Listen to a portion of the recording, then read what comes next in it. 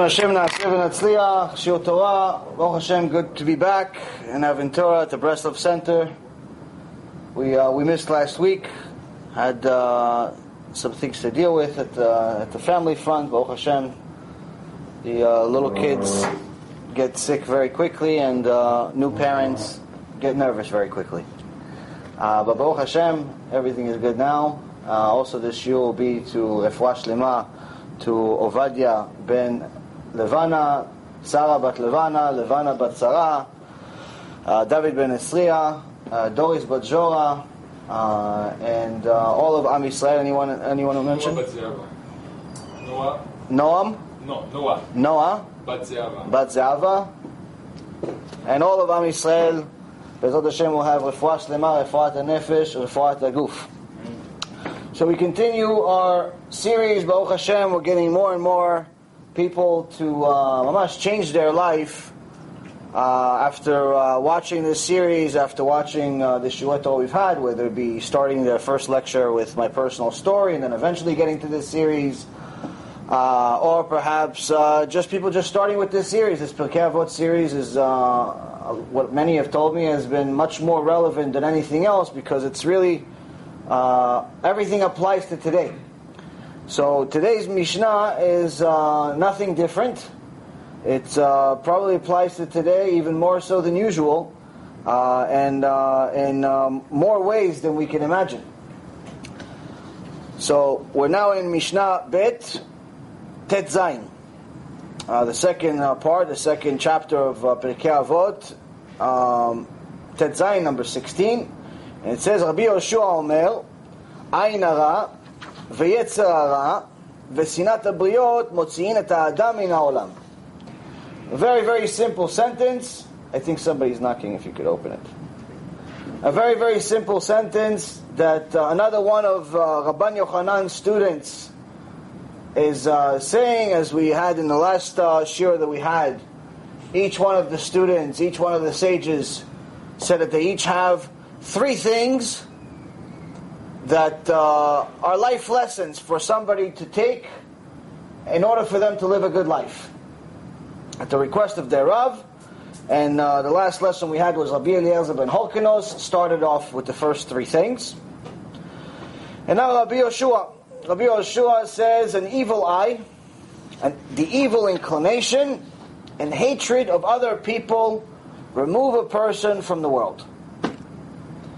Even the literal translation, the very, very simple literal translation of this Mishnah already shows you how applicable it is to today's world. But when you go into the deeper aspect of it, you'll be surprised at how far it goes. Now, first and foremost, when we talk about Ayin Hara, most people that have problems in their life in the Jewish world, you tell them, why did you lose your money? 9 out of 10 times, religious or not religious, Ayin Hara. Oh, evil eye, my neighbor looked at me. Since then, I lost my money.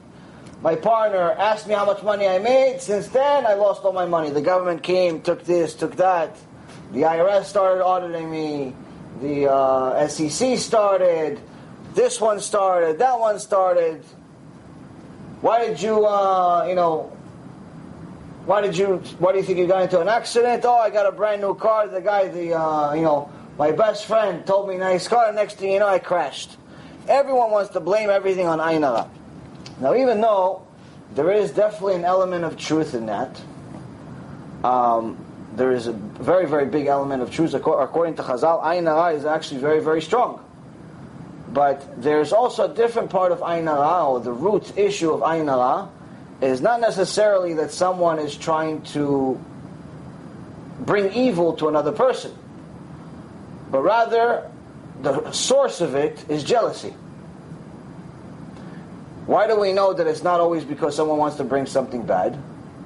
Because even a person's mother can give him Ayin Hara. Now, in most normal lives, in most normal relationships, usually the relationship a person has with their mother, the mom's going to love him more than anybody else, more than the father, more than the brothers, more than anybody. It's unconditional, unreasonable, unrational love. The mom loves the kids more than anything in the world. The father says something, if he even raises his voice too much, the mom, tiger.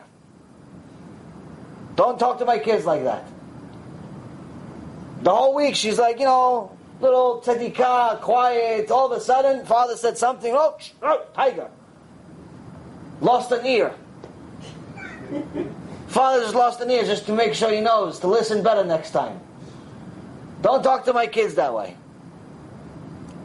I remember when I was a kid, 3 years old, 4 years old, and it was probably 3 years old, 4 years old, something like that. And I went to, I guess it's preschool. I don't know. It's kindergarten, but it's before kindergarten. So it's preschool, right? I think it's called preschool. So I went to preschool, and there was this old lady, old mean lady that was the preschool teacher. And for whatever reason or another, I was very, very small when I was a kid. Something changed, apparently. And for whatever reason or another, I made her upset. She decided to pull my ear. So when I got home, as soon as I got home, I started crying to my mom. My mom, the next morning, went to the teacher. She almost beat her up. Touch my son. No, I didn't touch him. My son doesn't lie. You lie. Tiger. Touch my son. That's it. World War 17. Kill you, your family, your ancestors. I'll go back in the future just to make sure you're never born. Don't touch my kids. So the relationship a boy or a girl has with their mother, something that's beyond logic. And to be honest with you, many times in my life, my most difficult mental battles were trying to understand my own mother. Because I would get into arguments with my brothers. I have 3 brothers, Baruch Hashem, and we argue about everything. We'd argue about sports, we'd argue about money, we'd argue about anything you could possibly argue, we'd argue about it. And if there wasn't any reason to argue, we'd find something else to argue about. Especially when you're young. And my mom somehow would pick all the sides. Somehow everyone's right. What do you mean? But he just murdered the other guy. No, he didn't mean to. What do you mean he didn't mean to? He had a knife. He stabbed him. No, the knife fell into his hand. No, look, he said, I want to kill him. No, he wasn't. He was joking. He didn't mean it. But he said, I'm planning it. He wrote a letter. I'm planning on killing A, B, C. No, that was just something else. You're not understanding the English he wrote. She'd somehow give us kaf zchut that's completely irrational. That somehow all of us were right. All of us were right. She loves all of us the same. And it would drive me insane. He's wrong. I'm right. No, pick my side. And the other one says, no, pick my side. But somehow she knew how to make peace better than anyone else in the world. And Baruch Hashem kept the family together throughout all the difficulties, the ups and downs. As crazy as it drove us, it's the one thing that kept us all together. And again, the root of it was something completely that makes no sense whatsoever. But that's a mother's love. Now, that very same mother, not talking about my mother, somebody else's mother, can actually give her own son Ayin Hara. Obviously, it's not on purpose. She loves him. Says, listen, Mabruk, Mazal Tov, you got a new raise in the job, next week you got fired. Oh, Mazal Tov, what a beautiful car you got. Next week, somebody ran into it, smashed the car. Somebody stole it. She didn't mean to do Ayin Hara. She didn't mean to do anything bad. She loves him more than anything in the world. But even a mother can give Ayin Hara to her children. So much so, in regards to the level of Ayin Hara, that a person can give themselves Ayin Hara. A person can give themselves Ayin Hara. This is also, by the way, the reason of why anyone that wants things, if you have something in the works that's big, that's good, whether it's monetary, you have a big deal in the making, or you're about to finish the Shas, you're about to finish a Gemara, you're about to do something big, something meaningful, don't tell anyone, including yourself. Meaning, don't say it out loud. Don't say, I can't wait until I finish Masechet, whatever Gemara you're up to. I can't wait. You say it out loud just want to talk to yourself. You have no one to talk to. It's 3 o'clock in the morning. You want to talk to yourself. Don't say it. Your wife asks you, where are you going? You're going to the kollel to go learn.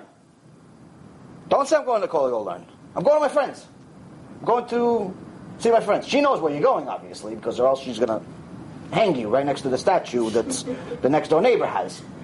But don't say I'm going to learn. Why? Because Satan's going to come and interfere. You have a big deal in the making?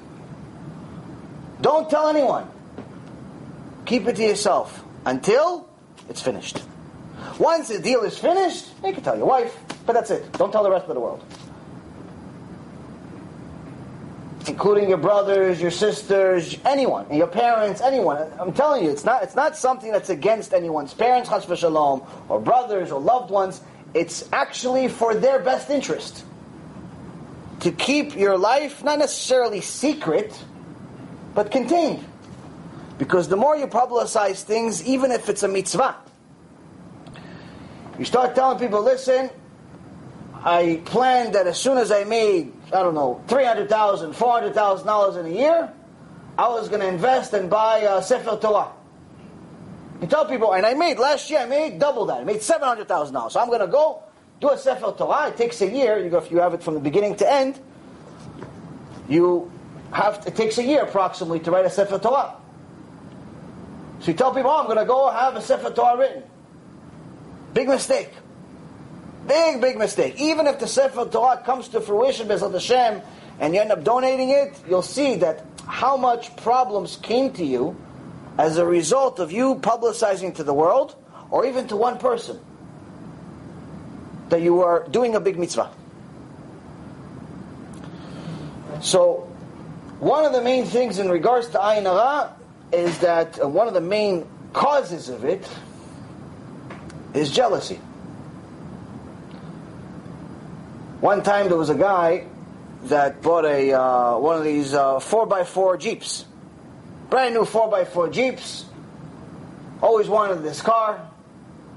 And one day he was able to afford it. Went into the lot. Paid for the whole thing cash. $60,000. Brand new Jeep. Comes home. He's happy with his Jeep. The whole world could be collapsing. He's got his Jeep. He's happy. He just looks outside the window. He sees the 4x4. He becomes happy again. Life was worth living just for this 4x4.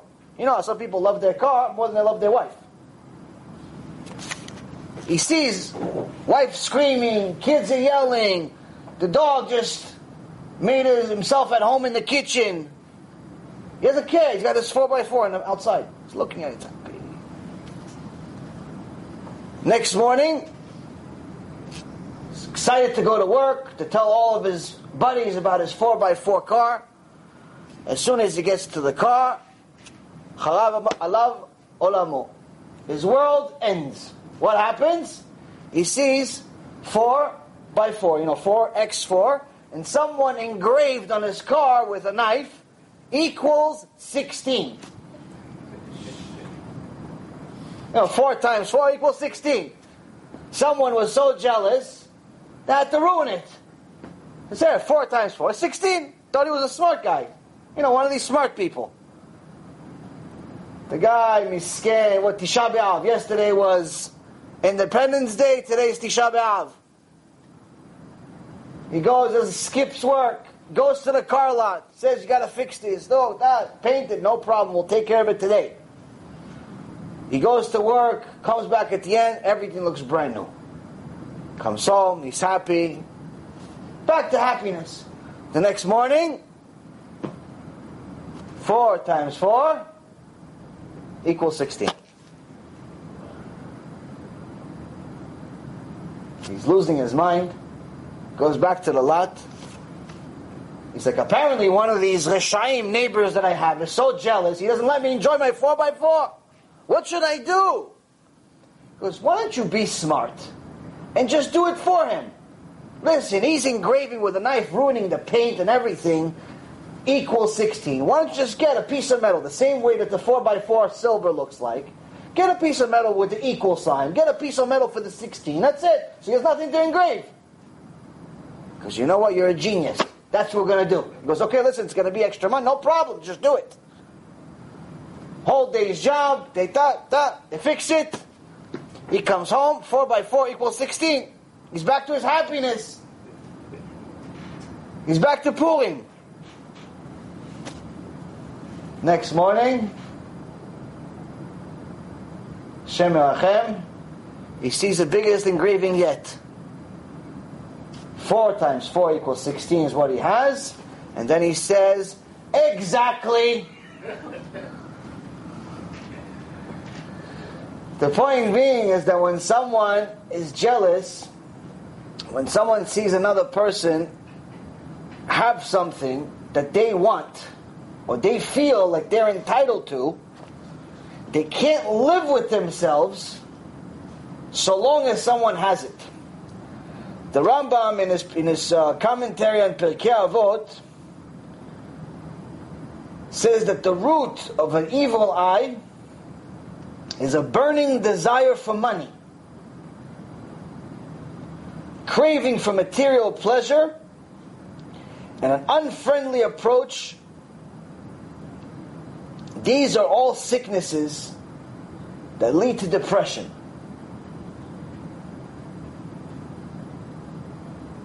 He calls it Mara Shchora. Literally means a black gallbladder. A black gallbladder secretion. And this leads a person to despise seeing other people to a point where he hates them for no reason. He doesn't even know the guy. He sees the guy has a brand new 4x4, he hates him. The guy is 28 years old, got a job, guy's making a decent living, just got married, guy doesn't even know him. He's 31 years old, not married, he hates him now. Why do you hate him? What did he do to you? He's a Jew, you're a Jew, he wears a kippah, you wear a kippah, he goes to Beit Knesset, you go to Beit Knesset. Why? Because he's 28 and he got married and you're still alone? It's not his fault. Why? He decided you're not going to be married. He hates him.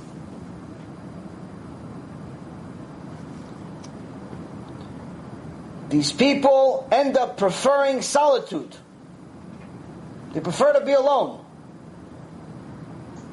which will eventually bring them to ruin. This inner hatred creates such anger inside the person that not only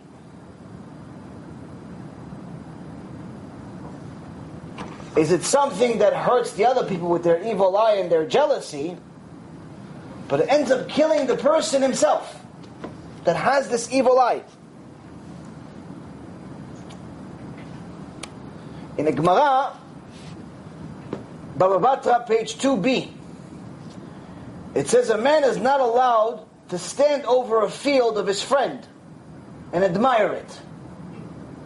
Your friend has a field, your friend just bought a brand new property, and he's inviting you.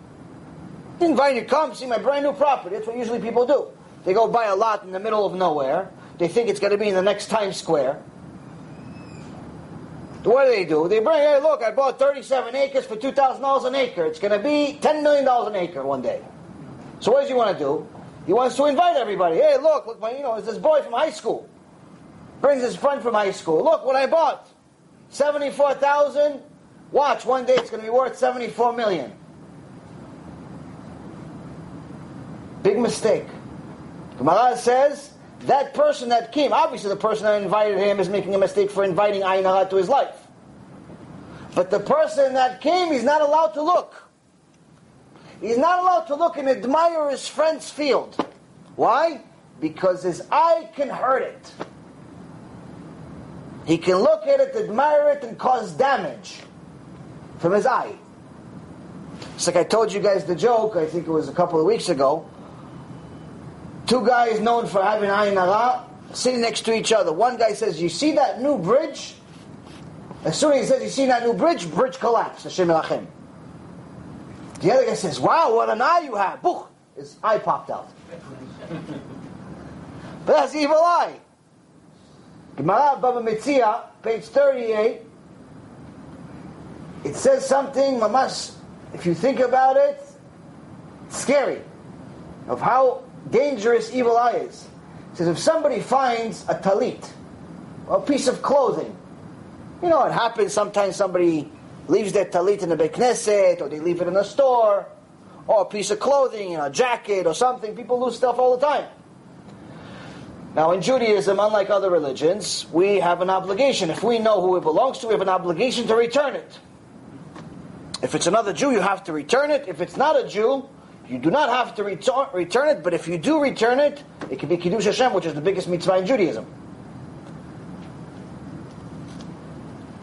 So, the Gemara says if somebody finds a talit, or a piece of clothing, he's not allowed to spread it open and show it to the world and say, hey, is this jacket, this talit, this dress belong to anybody? Not allowed to do it. Why? Because the admiration of the people, if they see it's a nice talit, it's a nice dress, it's a nice jacket, can cause damage to the owner from their evil eye. It's Gemara. It's Mount Sinai.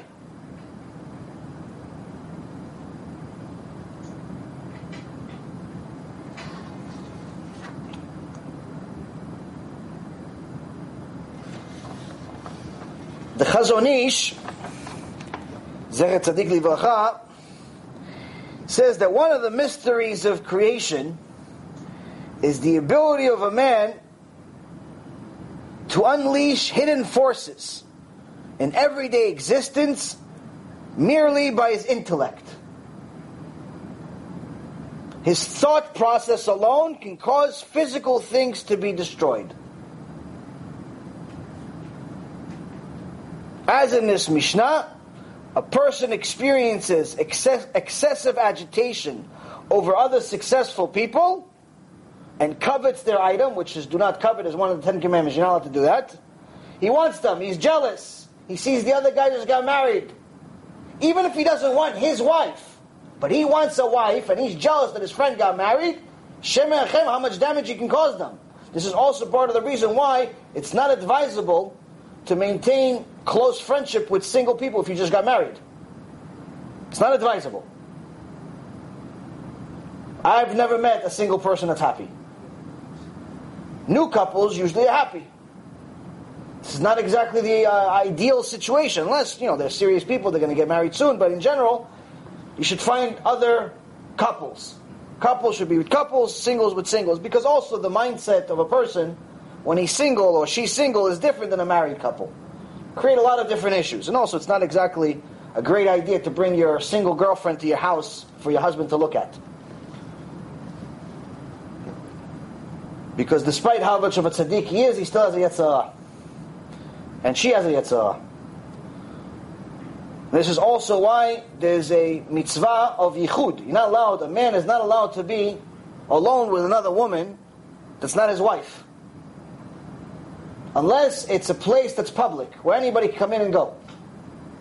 If there's an office, there's other people coming and going, they're allowed to meet. But if everyone left, the whole company left, she's the CEO, he's one of the employees, not allowed to be together. He's scared, she's 87 years old, he's 20, it's never going to happen. Not allowed. Not allowed.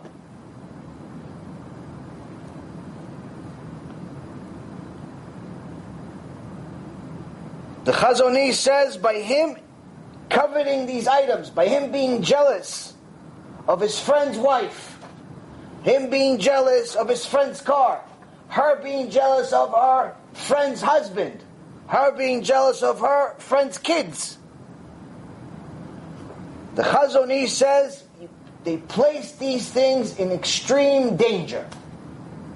So, amas sakanat nefashot.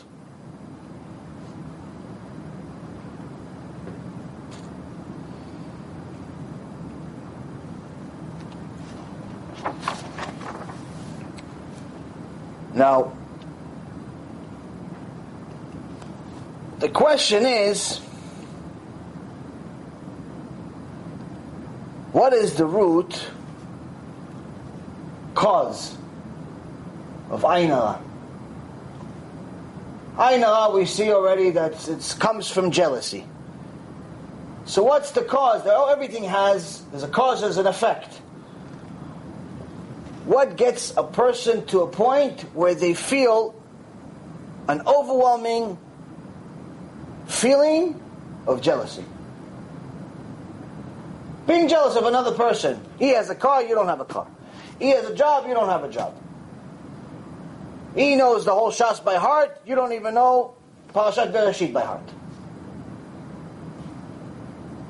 You're jealous. Now in the Torah, you're allowed to be jealous for the purpose of learning, meaning being competitive. You're jealous that the other guy knows the entire Gemara by heart, or the entire Parasha by heart, or even just the entire prayer by heart, and you don't, but that's going to lead you to study harder, you're allowed. But if you're purely jealous that he has it and you don't, it's not allowed. It's 100% sin. Just like it's a sin to eat pork, it's a sin to be jealous. But it's much worse. Why?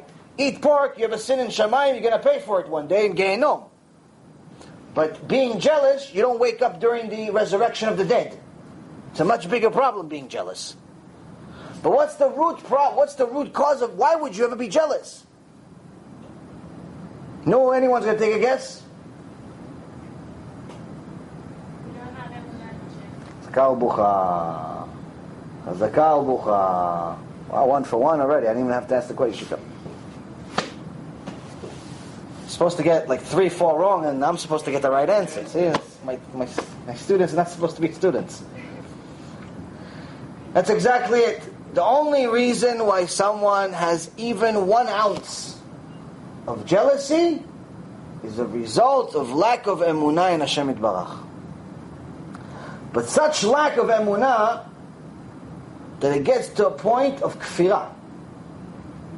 Why kfirah? Why heresy? Believing that Hashem exists. Even a monkey knows Hashem exists. You don't need to necessarily be a brilliant person to know Hashem exists. Hashem created every being, every human being, with an element of emunah. We are a believing species. Even the atheists have a belief. They believe in not believing. Like the guy that I was arguing with yesterday, he's trying to debate me, and his belief is no belief. And what's the argument? We actually couldn't get past the first argument. What's the argument? The argument is, he says that the world is, a zillion years old, and the Torah says that it's 6,000 years old. So I asked him a couple of questions. First question is, where does it say in the Torah that the world is 6,000 years old? Where does it say? Anyone know? It doesn't.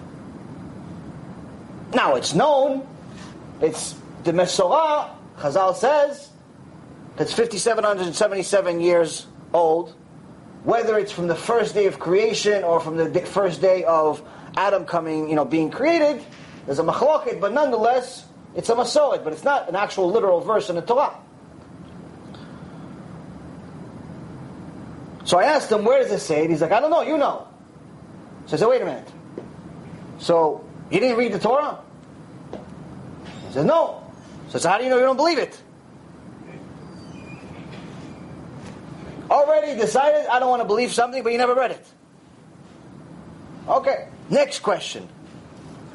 Next question is, what proof is there that the world is, a million years old, 1 billion years old, 10 billion years old, whatever number you want to, scientists throughout there, some say it's 50 million years, some say it's 13.4 billion years. From my experience, the ones that have the more years have more grants. They have more funding from government. But what actual proof is there that the world is 13.4 billion years? He's like, what do you mean? There is carbon dating. We have carbon dating. I said, okay, but the problem is with carbon dating is that already over 30 years ago, it was proven to be a flawed system. Why? Several reasons, but one of the biggest reasons why all dating systems are flawed is because they all depend on an atmosphere that stays stagnant, meaning the temperature of the atmosphere has to stay the same. They're assuming that there has to be, the environment has to be the same then as it is now. Now, obviously, one thing we do know for sure is that the temperature of the atmosphere has changed. That's actually one fact we do know. So already that throws out all dating systems, and there's also other proofs against dating systems. But nonetheless, I didn't really go into that battle with him, but I told him, okay, but who says that it's 13 billion years old or whatever? He goes, no, this is a scientific theory. I said, yes, but you do realize that theory, by definition, in the English language, or any language you want to choose, means theoretical, aka educated guess. It's a theory. He goes, no, it's a fact. I'm like, okay, so why don't you say it's a scientific fact? He goes, because they call it a theory. I said, yeah, because it's not a fact, it's a theory. It's a guess. It may be an educated guess because they're using different facts or different theories that seem like facts, but nonetheless, if you ask any real scientist, they will all tell you that this is theoretical. It's a guess. Even if it's a really, really good guess that cost them over $500 billion to make, it's still a guess. And we've been going back and forth for the last 24 hours arguing not about the age of the world, not arguing about the existence of God, not arguing about Moses, not arguing about Avraham Avinu, not arguing about Brit Milah, not arguing about MUSSAR, not arguing about anything. What are we arguing about? The definition of theory. The argument ended before it started. But why is the argument still going? Because he refuses to accept the truth. It's like, yeah, but scientific theory means different than theory. And I said, why does scientific theory mean something different than theory? Because it's scientific. But what if I just added, instead of scientific theory, I said cooking theory? Or archaeological theory? Or anything else? All the scientific next to the theory means is that it's a theory, an educated guess, that's relevant to science. That's all it means. Doesn't mean anything else. If you had any other mathematical theory, physical theory, some type of theory, it's a theory that's relevant to that subject. That's the English language. I can't help you there. And we're going back and forth, back and forth, back and forth. He just refuses to get it. And he sends me all these different long, drawn-out papers.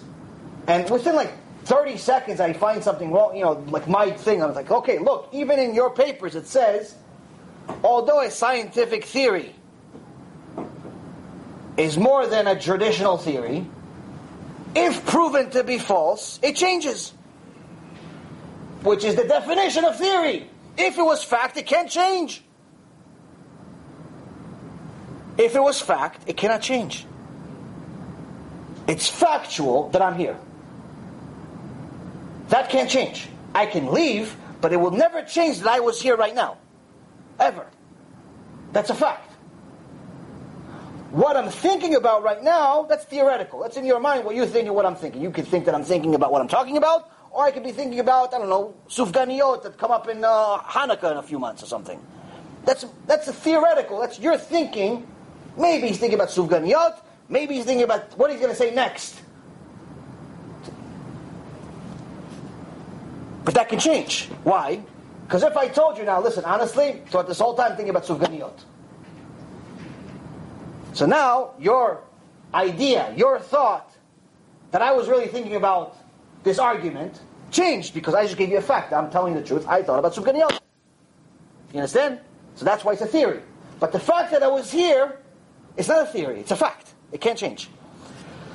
But the problem is, the emunah that a person has, the belief that a person has, that he was created with, is so strong that even if he's wrong, it is nearly impossible for him to change it. If someone has a predisposition to believe in something, it is almost impossible for him to change that belief unless he sees no other way for his existing belief to remain true. Meaning, unless you completely shatter his belief, there's no way he's going to change it. And sometimes, even when you do shatter his belief, and he changes his belief, he won't tell you. This is something that's very common that we deal with, both with Baalei Tshuva and with converts. A conversion, as I've talked about in previous lectures, is not very easy. The actual process of conversion in general is very, very simple. You learn a few things, just like a Baal Tshuva needs to learn the basic halachot of how to be a Jew. The converts needs to know how to be a Jew. It's the same thing. It's not like there's a separate teaching for the Baal Tshuva as there is for the converts. It's the same thing. Both of them are learning how to be Jews. And both of them are actually becoming Jews. Why? Because the Baal Tshuva, before he became Baal Tshuva, before he started keeping Shabbat, according to the Rambam, Halachot Shabbat, chapter 30, he was considered a goy anyway. But not a good goy, a bad one. An idol worshipper. So he's converting without the Beit Din. But nonetheless, both of them are learning the same thing. They're just learning how to be Jews. Learning what to do in the morning. You wake up, you say Modeh Ani, you go wash your hands. You have to remember, do I do it like the bread, 3 on right, 3 on left, or do I do it like the bathroom, 1, 1, 1, 1? You have to remember these things. Then you finish, then you say Birkot HaShachar. Thank you Hashem for this, thank you Hashem for that, thank you for this, thank you for that, thank you for not making me a slave, thank you for not making me this. All these things. Another difference between the Baal Tshuva and the convert. The Baal Tshuva says, thank you Hashem for not making me a goy. The convert can't say that blessing. Why? Because originally, before he converted, Hashem really did make him a goy. Well, goya. So they're not allowed to make that blessing. And it's sometimes some converts take this offensively. Like, how come I can't say this blessing? Well, it's a good thing. You actually did something better than a Jew. You chose to be Jewish. Makes you better. In Shamayim, you're better. Bemet. That's why in our Tfilat Shmona Esrei, when we actually say all the levels, the tzaddikim, the skenim, and so on, before it says alenu, before we says bring the blessing on us, what does it say? Bring the blessing on the Gerei Tzedek, on the righteous converts. It comes before the natural-born Jews. So don't worry about missing a blessing. You have plenty of other blessings to make up for anyway. But nonetheless, the process of a convert and a Baal Tshuva is very, very much the same. The hatred towards them by some people that are ignorant fools is also the same. There are certain people that are religious from birth that hate Baalei Tshuva. Just can't stand them. Oh, you're a BT, they call them. You're a BT, a Baal Tshuva. Oh, what are you? I'm a what is it? FFB, from birth. You know, we all have acronyms. It's too much for us to actually say the whole word. This is one of the things that I hated in my life in Wall Street.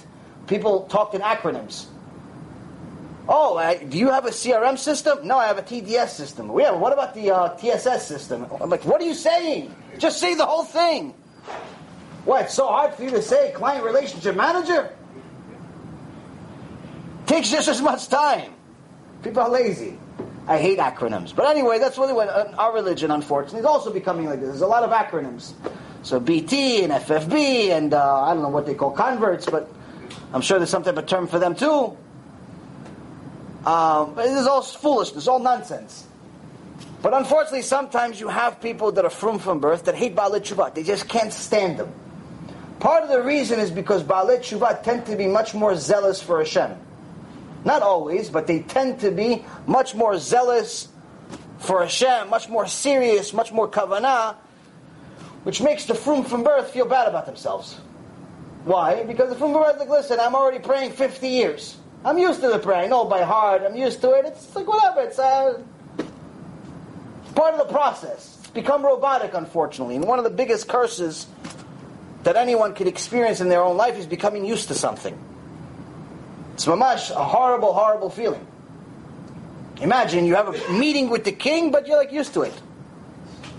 So when you finally show up, instead of asking for the king to give you a world, to give you a country, to give you anything you want in the world, you say, can you just turn on the light for me? You have a meeting with the king, you fool! Can you turn on the light? Reminds me of a joke. This one fool wants to arrange a meeting with the king. Now, king is a very, very busy person. He's not like me, you could just WhatsApp me. So it takes a year to get a meeting with the king. The guy waits a year, finally, he gets the meeting with the king. He gets to the king. Yes, how can I help you? Listen, in our shul, where I was sitting, all these years I've been sitting there was a nail on the wall. There's a nail. Okay. Well, it fell off. And I wanted to put it back in, but the Gabai won't let me. So can you tell him to let me put the nail back? The king said, what? What, was a nail made of a diamond? Nail made out of gold? What's so special about what you waited a year to ask me about this nail? He goes, no, you don't understand, Your Honor. 25 years I'm going to the shul, and that nail was right next to my seat, and I was scratching my back in the middle of tefillah with the nail. But then it fell off one day, so I don't have anything to scratch my back, so the whole time I'm doing tefillah, my back is itching me. And I can't think about praying, I'm thinking about my back. Can you put the nail back? This is us. This is no different than us. We have a meeting with the King of all kings every day. Shachrit, Mincha, Arvit. You want to do it Bodedut. You want to do learning Torah. You want to do Maasim Tovim. Hashem is everywhere. He's everywhere in your life. Why did He give you so many mitzvot? To give you many opportunities to meet Him. You have so many opportunities to meet Hashem. And what do you say? Again, this Netilat Yadayim. Wasn't it enough already? I did it in the morning. Couldn't just go for the whole day. Can I just pray one time for the food and that's it for the whole week? Again, I don't want to eat pizza. Why do you want to eat pizza? You love pizza. It's your favorite food. No, but this is Birkat HaMazon pizza. I want Mezonot pizza. How many idiots are in the world today? They don't want to eat the pizza because they don't want to do Birkat HaMazon. No, I want to get the Mezonot pizza because a shorter blessing at the end.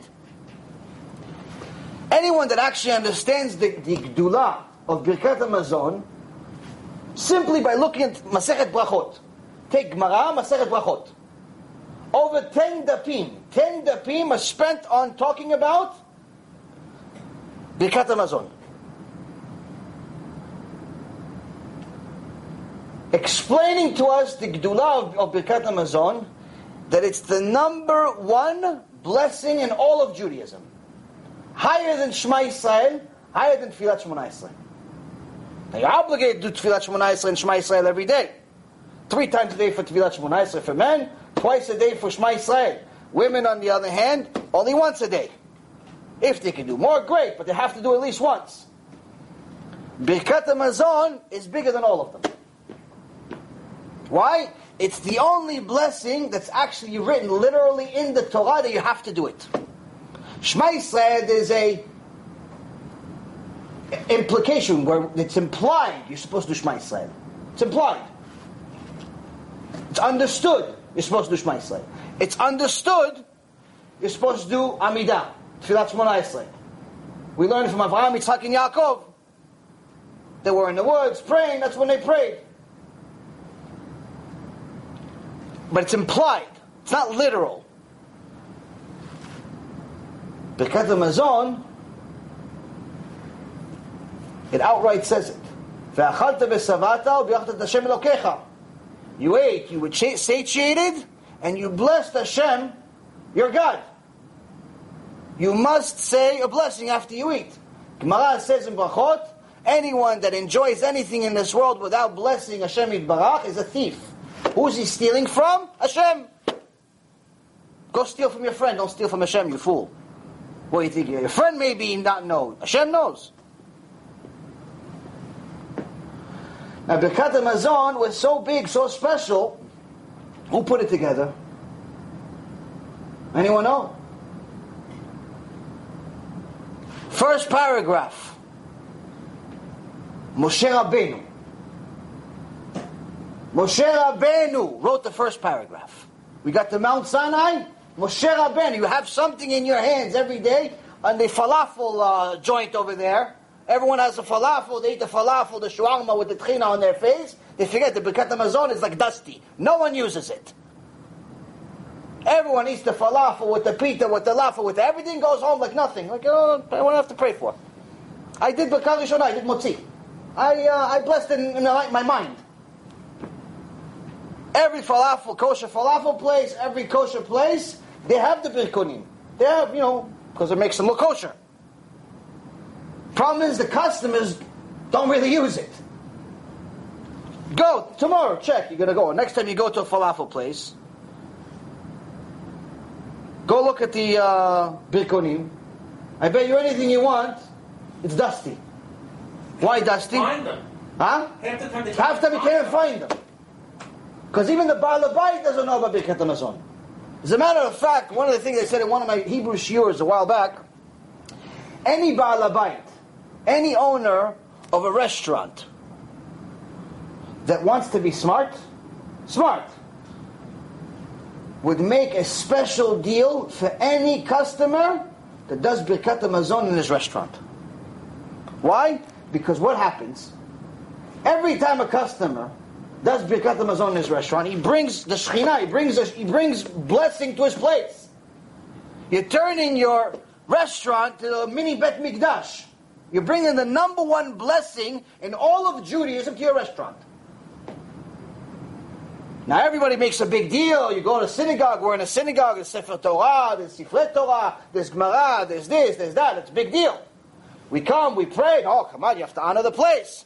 We have Amidah here, we have Shurei Torah here. Great, all of it's wonderful. But I'm telling you, you have the number one blessing in the entire Torah. You can bring it to your restaurant. Non-stop. Every time a customer does it, you bring in the blessing to your restaurant. A family does it, you bring in the blessing 10 people. You have this happening all day, your restaurant turned into a kollel. Why wouldn't you give them a discount? $1 off, $10 off, whatever. Everybody in their own business. The point is to try to encourage your customers to do Birkat HaMazon, even if they don't want to. They'll want to get the discount. Makom shelo lishma ba lishma. Place that way we do things without really wanting it. Eventually we'll want it. And what ends up happening to the Baal Habayit, not only is he bringing all this blessing to his restaurant, on top of it, he's doing Zikui Rabim. He's doing Kiruv. He's causing other people to make mitzvot. En chet ba'al yado. Kol ha-mezakeh harabim en chet ba'al yado. Anyone that makes other people make mitzvot, sin doesn't come upon him. Who's better than you? What did you do? You bought Birkonim, tell the guy, listen, you bought shawarma $8, $9, or in today's world, I don't know, $50, however much shawarma is today. $10? Okay, I'll give you $1 off, just do Birkat HaMazon. Really? What do you care if I do Birkat HaMazon? I'll give you $1 off. What do you care if you do Birkat HaMazon? Okay, fine, I want $1 off. But in order to do that, the Baal Habayit has to have emunah. He has to believe that Birkat HaMazon really did come from God. He has to believe that the Parnassah did come from God. He has to believe that the customer is coming from God. Without having that emunah, everything I just said, deleted. Goes one ear, the other, deleted. No emunah, you have nothing. First paragraph of Birkat HaMazon, according to Masechet Brachot, Moshe Rabbeinu. Gdol Adorot, the prophet of all prophets. The only person the Satan was scared of. Satan, Malach HaMavit. Gemara says, you can't beat him. Barati Satan, Barati Torah Tavlin. The actual Malach HaMavit, Satan, the Yetzer, is so big, he's full of eyes, scary as can possibly be. First, he entices you to sin, Yetzer. Then after you sin, he goes to Shamayim. He's like, look what Shlomi did. Look, he just ate taref. He goes, tells on you to Hashem. Mastin alecha. And then after the punishment, Hashem Yirachem comes from Shamayim, hey, take him. Who's the one that says, hey, what's your name? In your tomb, after you, Hashem Yirachem, someone after 120, as soon as the neshama leaves their body, who takes the neshama out? The Satan. As soon as that neshama comes out, who starts hitting that neshama on the head? The Satan. He asks him, what's your name? From all the shock that the neshama went through, he forgot its name. Zgula, to remember the name, by the way, is in Tfilat Amidah. There's a verse that you have to read right before the end. A verse in the Torah that begins with the first letter of your name and the last letter of your name, and ends with the last letter of your name. If you don't know it, tell me, I'll send me a text. Bezrat Hashem, I'll get it for you. But to remember your name. So this Satan, this Yetzer, this Malach HaMavet, Hashem says, I created him. He's bigger than you. He's smarter than you. He's stronger than you. You can't beat him. You can't beat him. The Torah, it can beat him. What do you mean Torah can beat him? Torah is a book, these books, all these books. What do you mean beat him? If you learn Torah with Mesirut Nefesh, you comply with what it says. You're not one of these kofrim that reads the Torah like it's a Harry Potter book. Like one of these people says, no, I don't think you, this Rambam is right. What? No, I don't think Rambam is right here. I think he made a mistake. Rambam made a mistake. Oh, you in the year 2017 for the Notzrim, the Christian calendar 2017, you, Mr. Jones, you, the whole world around for 6,000 years, or according to your scientists, 60 million years, everyone's an idiot until you came. No one knew, no one asked this question until you came, and the Rambam, he didn't know either. 900 years ago, the person was considered, even today, one of the most extraordinary people that ever lived. Philosopher, scientist, mathematician, doctor, Renaissance man. His shoe was smarter than you. You're saying he was wrong. His shoe that he threw out in the garbage, is smarter than you, but you're saying he made a mistake in this halakha. No, because you don't understand. All these heroes, everybody wants to be a little mini Rashi. Everybody takes the book. No, I don't think that's what Hashem means here. What do you mean? It's what Rashi says. Rashi says that's what he means. No, I don't think Rashi's right. You don't think Rashi's right? Do you know anything about Rashi?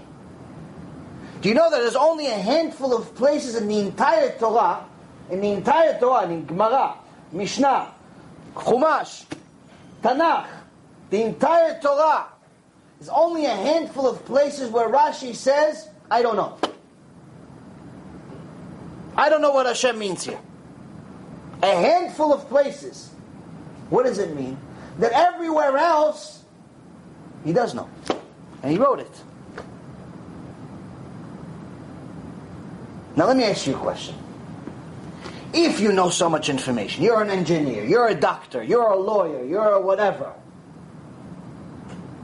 You know all this information, you're a genius. There's like 5 things you don't know. It's 100 million things you know, it's 5 things you don't know. 5 things, whatever, big, small, doesn't make a difference. No one even knows that you don't know, because no one else knows. Are you going to tell the truth? Hey, by the way, I don't really know. Or are you going to say, you know what? Let me just fib on this one. I'll make it up. They don't know anyway. They don't know if I'm right or I'm wrong. Let me just fib. Everything else they know I know. I'm the man. It's 5 things I don't really know. Let me just fib. Let me just make it up. Yeah, dinosaurs were there. What? Dinosaurs? What are you talking about? Yeah, no, it was right next to Australia over there. There was a little area for dinosaurs to hang out. What? How does it have to do with Moshe Rabbeinu? Don't worry about it. It's fine. I know. You just made it up. You just made up a whole story. But no one knows because no one else knows. In today's world, even if someone doesn't know 50% of the material, they'll still make up to 50%. Not 5%, not 1%. If they don't know 50%, they'll still lie and say they know. Why? Because the ego is so big, they can't live with themselves telling people or knowing that other people know that they don't really know. Because it's not acceptable not to know.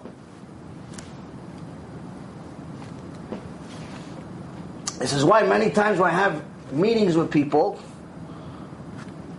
and you start asking them questions, within about, I don't know, a minute and a half, I know if the guy's full of it or he's an honest person. What's the tell sign? I mean, Baruch Hashem, I spent a lot of time with a lot of people throughout my life. You get to learn how to read people. But how do you know if someone's full of it or not? If they keep nodding their head, say, yeah, I know, yeah, I know. Yeah, I know. Oh, you know everything. Everything you know. The whole world is sitting in the palm of your hand. Like this. Like, you have everything. You know everything. You know. So what do you need me for? Why did you hire me? Why did you give me $40,000 for the trade we did last week? Why? You know. I used to deal with this in business world. I tell the guy, yeah, I know this company. Tell the guy, yeah, I know. Oh, in this company, yeah, I know. So why are you hiring me then? If you know, and it's the same thing in religion. Start talking to anybody about Parsha. I know. Moshe, Moshe, yeah, I know. Moshe. Oh, you know Moshe. Okay, good. Aaron, talk to him. Yeah, no, I know. Okay, so why did you come to the shiur if you know? Why don't you teach? You know everything. It's not that he knows. It's that he's embarrassed to tell you that he doesn't know. He's embarrassed to tell you that he doesn't know. One time I was in shul, and we're waiting for the chazan to start. Of course, there's people talking all the time. During the prayer, before the prayer, after the prayer, they're talking. So these two older guys sitting in front of me. I guess they're having just a private conversation, but you can't help it. You overhear what they're saying. So I was like, oh, so did you go to the shiur? The guy said, yeah, I went to the shiur. He goes, how was it? He goes, yeah, you know the usual. I pretended like I know what I'm talking about. I pretended like I know what he's saying. This is what they're saying. Both of them like 60, 65 years old, older men. This is the exchange. And that's when I understood. I'm like, wow, it's not different in the business world. No one knows anything, but everyone says they know. Why? Because everyone's embarrassed to tell you, I don't know. But that's the Gedulah. You want to know how significant a person is? How smart a person is? How honorable a person really is? How often does he say, I don't know? How often does he say, I don't know? Why? He knows that if he knows, he knows. Zaku Baruch. But if he doesn't know, is he defensive? Is he dodge you? Do you ask him a question, he just like answers a different question? So, this happens in the Baal Tshuva, in the religious world, as well in the conversion world, where a lot of people have a very, very difficult time coming to terms with the fact that they don't know. Now, once they've come to terms with the fact that they don't know, the world's shattered.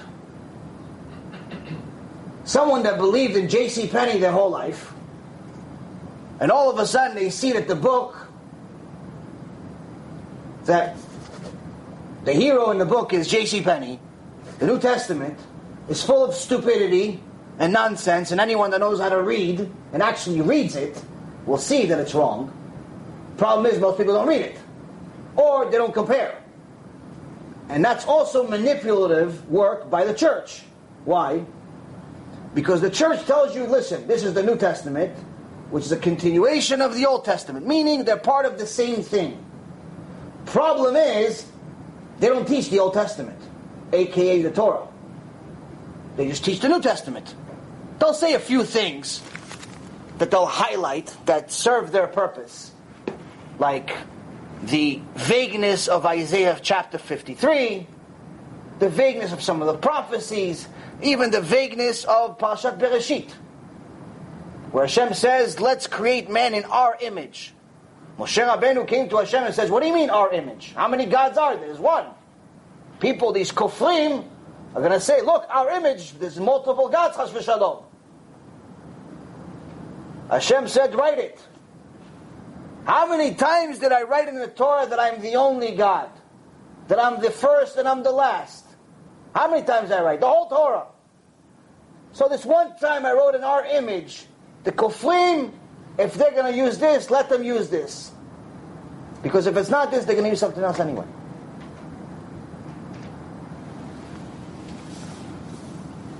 So once you show a person, hey, listen, you learn the New Testament your whole life, and you're saying that you believe in the Old Testament, but you never actually read it. In the Old Testament it says that Yaakov Avinu came down to Egypt with 70 people. In the New Testament it says 75. In the Old Testament and the New Testament there's different addresses for the Ma'arat HaMachpelah. And so on and so forth. There's 800 different proofs against the New Testament that anyone that actually reads it, see, hey, this is pure nonsense. Problem is most people don't read it. And sometimes someone has the merit where Hashem says, you know what, you're looking for me, you'll find me. And He shows them the truth. Someone that's actually looking for Hashem fulfills His will. Chapter 4 of the book of Deuteronomy, Hashem says, if you look for me with all of your heart and all of your soul, you'll find me. But only if you look for me with all your heart and all your soul. Sometimes you have a Christian that's looking for the truth. He wants to know, listen, is God really the God of Abraham, Jacob, and Isaac? Or it's J.C. Penney? Is God one? Is God three? Is Moses the prophet of all prophets? Or is J.C. Penney the Mashiach? All these things that are contradicting each other. What's true? Hashem says, if you're really looking for me, you'll find me. I'll show it to you. But that's only if you're looking for me and you're not looking for an excuse.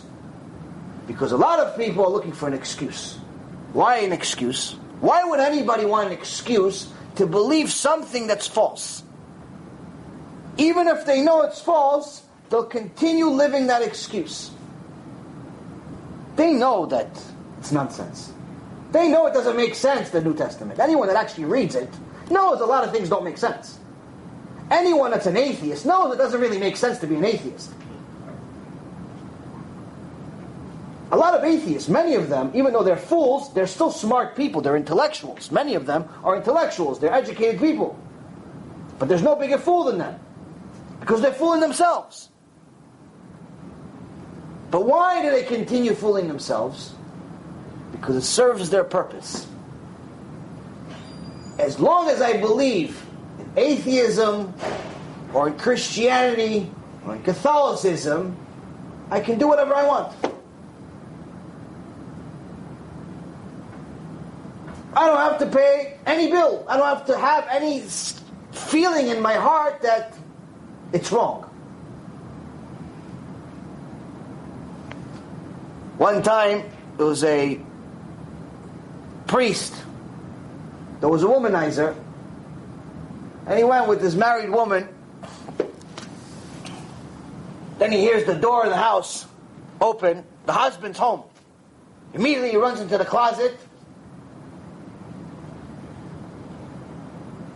He sits in a closet, dark closet, and all of a sudden he hears a little kid voice saying, "Wow, it's dark in here." He sees his little boy next to him. He doesn't know what to say. "Yeah, I guess it is dark." He says, "You want a baseball bat?" No, I don't need one." He goes, "No, it's only $200. Priest like, $200 for a baseball bat? I can buy that at Toys R Us for $10. He goes, "Oh, okay, let me just go out and tell my dad that it's only worth $10. No.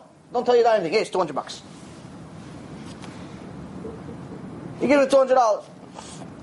A week later, same thing happens. He goes to the same woman, Hashem Yachem. The husband comes back. He runs into the closet. Little boy's in the closet again.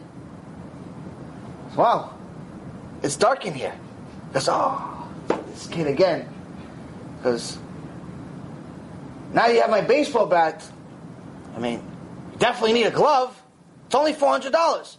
He goes, $400? It's $30 in the store. He goes, "Okay, I'll tell my dad. It's only worth it." No, don't tell your dad anything. $400. Hey, I brought it with me cash. No problem. Take it, kid. Go. Shh. Don't say anything.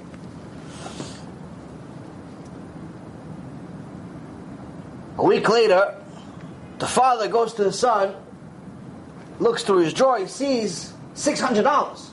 "Son, where'd you get so much money?" "Oh, Abba, I sold my, Dad, I sold my glove and my baseball bat. He goes, what? I bought both of them for $30 together. He goes, yeah, but I sold to some guy for $600. He goes, oh, that's a sin. You have to go to church and confess. Okay, Dad, I'm going to go confess. He goes to the church, he goes into the booth, he sits into the booth, and he says, wow, it's dark in here. And the priest on the other side says, oh, you again?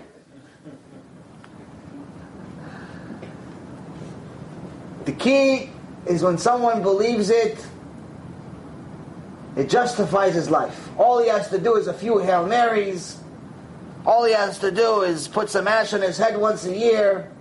All he has to do is give money to the church, buy them a plane, buy them a ship, buy them whatever they're pitching today. And that's it. You could be Hitler and still go to Gan Eden, as long as you believe in J.C. Penney. So continuing that belief serves them good. Any question? No. Same thing with the atheist. As long as they believe in nothing, they believe that they can continue living their life without having any type of difficulties with their conscience. This is no different than the secular Jew.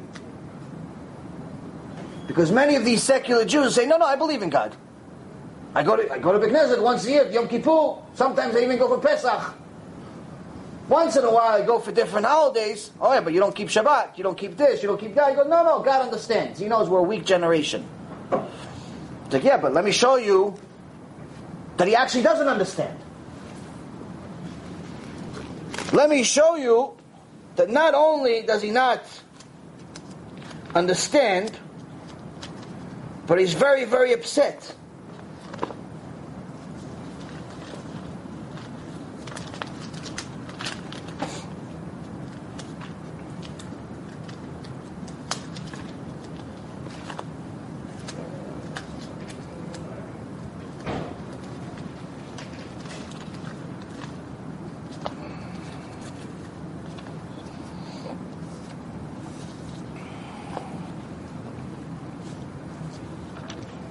In the book of Proverbs,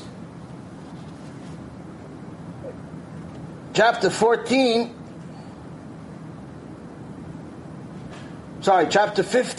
verse 8, says, Zevach Reshaim to'avat Adonai u'tfilat yesharim retzono. To'avat Adonai derech rasha u'meradef tzedaka ye'av. Mussar ra la'ozev, orach soneh tochachat yamut.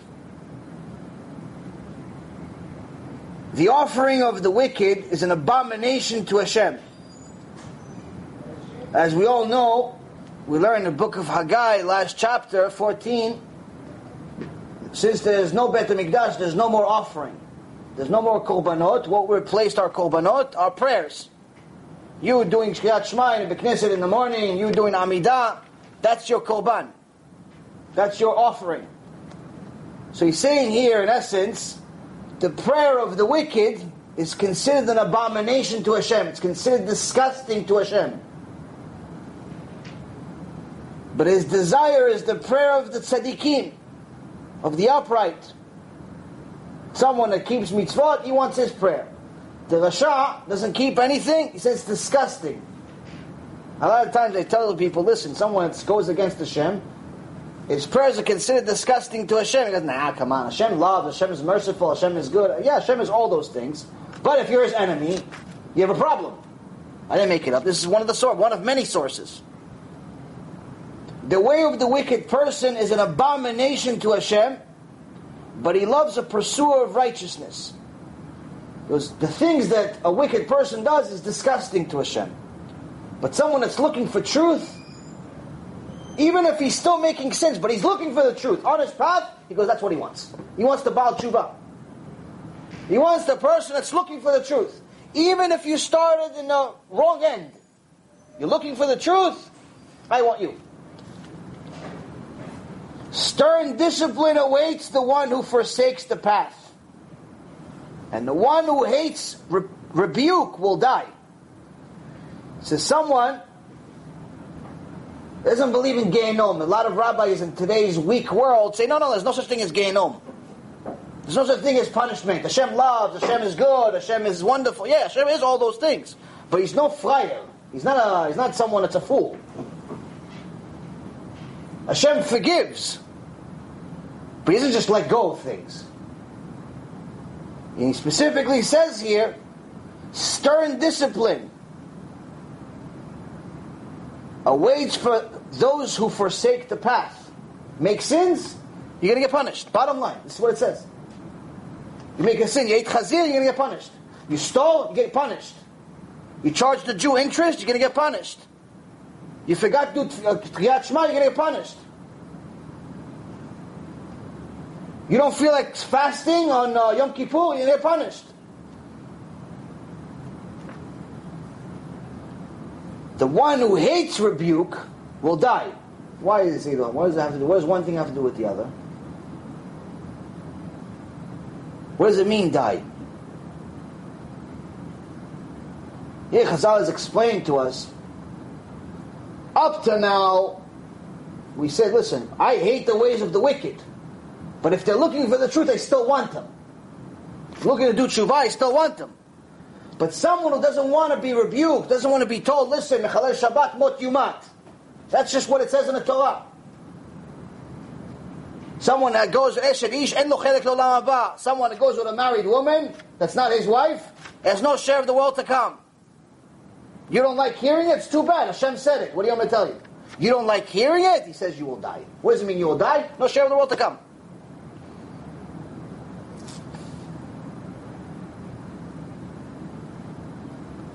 The grave and perdition are exposed to Hashem, surely the hearts of men.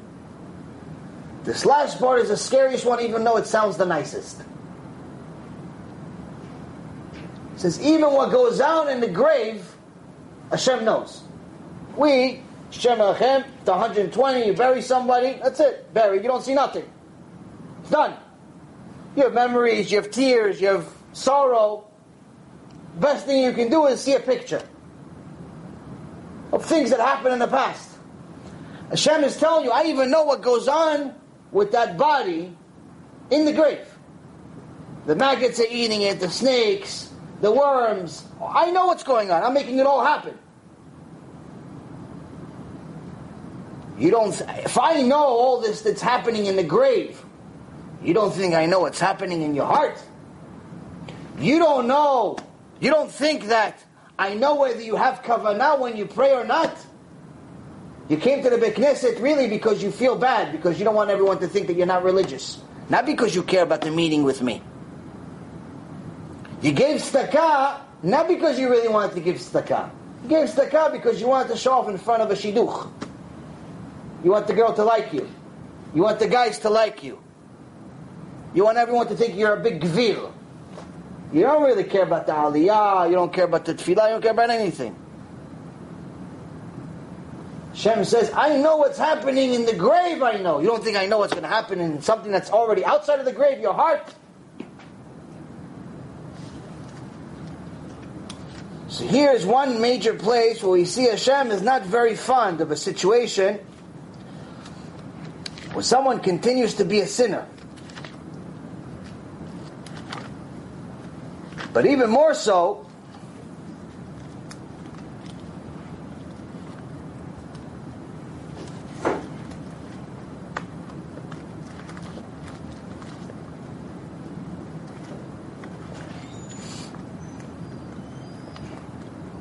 in the book of Jeremiah, Hashem explains to Jeremiah, why did I punish Am Yisrael so much? Sins they've always made. But excuses is something that's intolerable for Hashem. You said you couldn't keep Shabbat because you didn't feel like resting. You couldn't not work. You had to go work. You had to make money. Hashem, listen, Shabbat's not for me. I got to make money. I'm a barber. My main money is on Shabbat. I'm in the car business. My main money's in Shabbat. I'm in that business, my main money is in Shabbat. I have a meeting with China, they only work on Shabbat.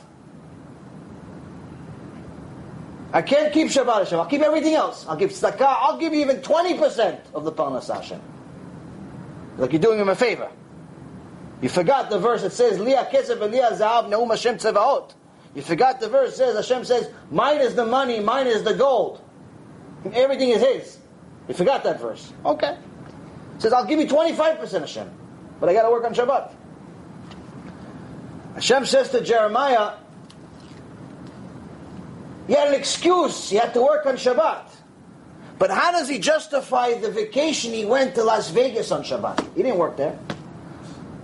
How does he justify the vacation he went to Cancun or Cuba or Israel, all these other places for a week and a half which included Shabbat? How come he didn't have to work then? How come he didn't have to work then? How come only on my Shabbat he has to work? Excuses were the reason I punished. Excuses.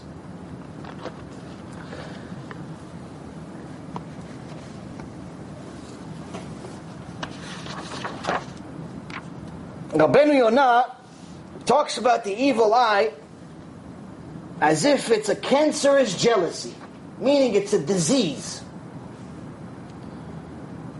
He says, he calls it in a Sha'arei Tshuva, he says, one who is unhappy with his lot in life is constantly viewing others with envy and has an insatiable desire to usurp their wealth and position. So the first thing is a simple meaning, as we already talked about. Someone sees someone else, he's eating his heart. The Gemara Masechet Sukkah says, no man dies with even half of his desires. He wants 100, he's going to die with 50. He gets to 100, he's going to want 200. It says, no man will ever die with even half of what he actually desired. Second step is, the object of his envy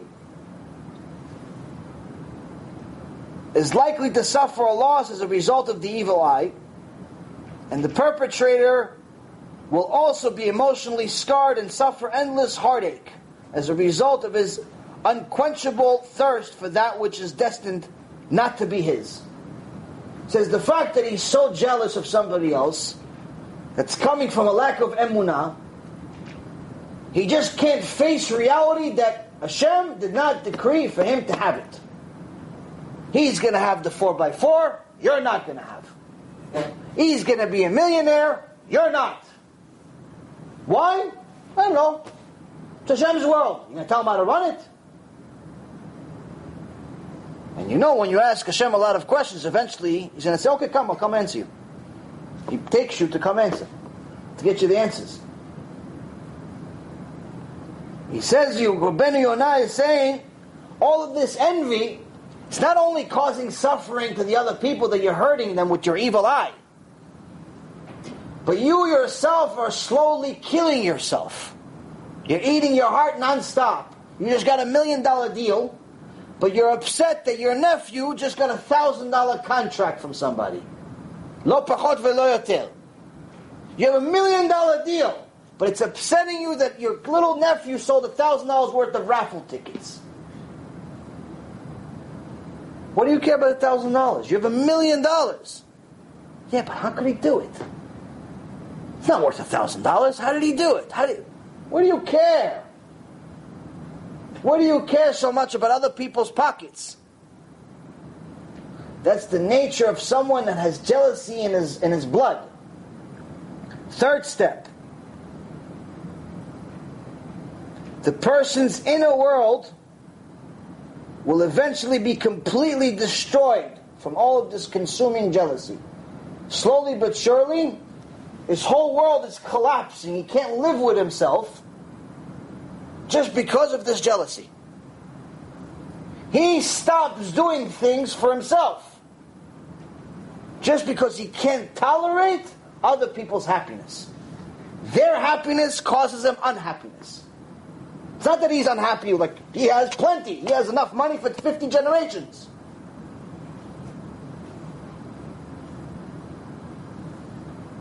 Them being happy is killing him.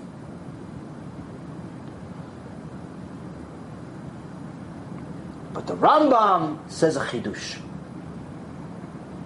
The Rambam says that the evil eye that the Mishnah is warning us against, really what it is, the root of it is being stingy, being cheap.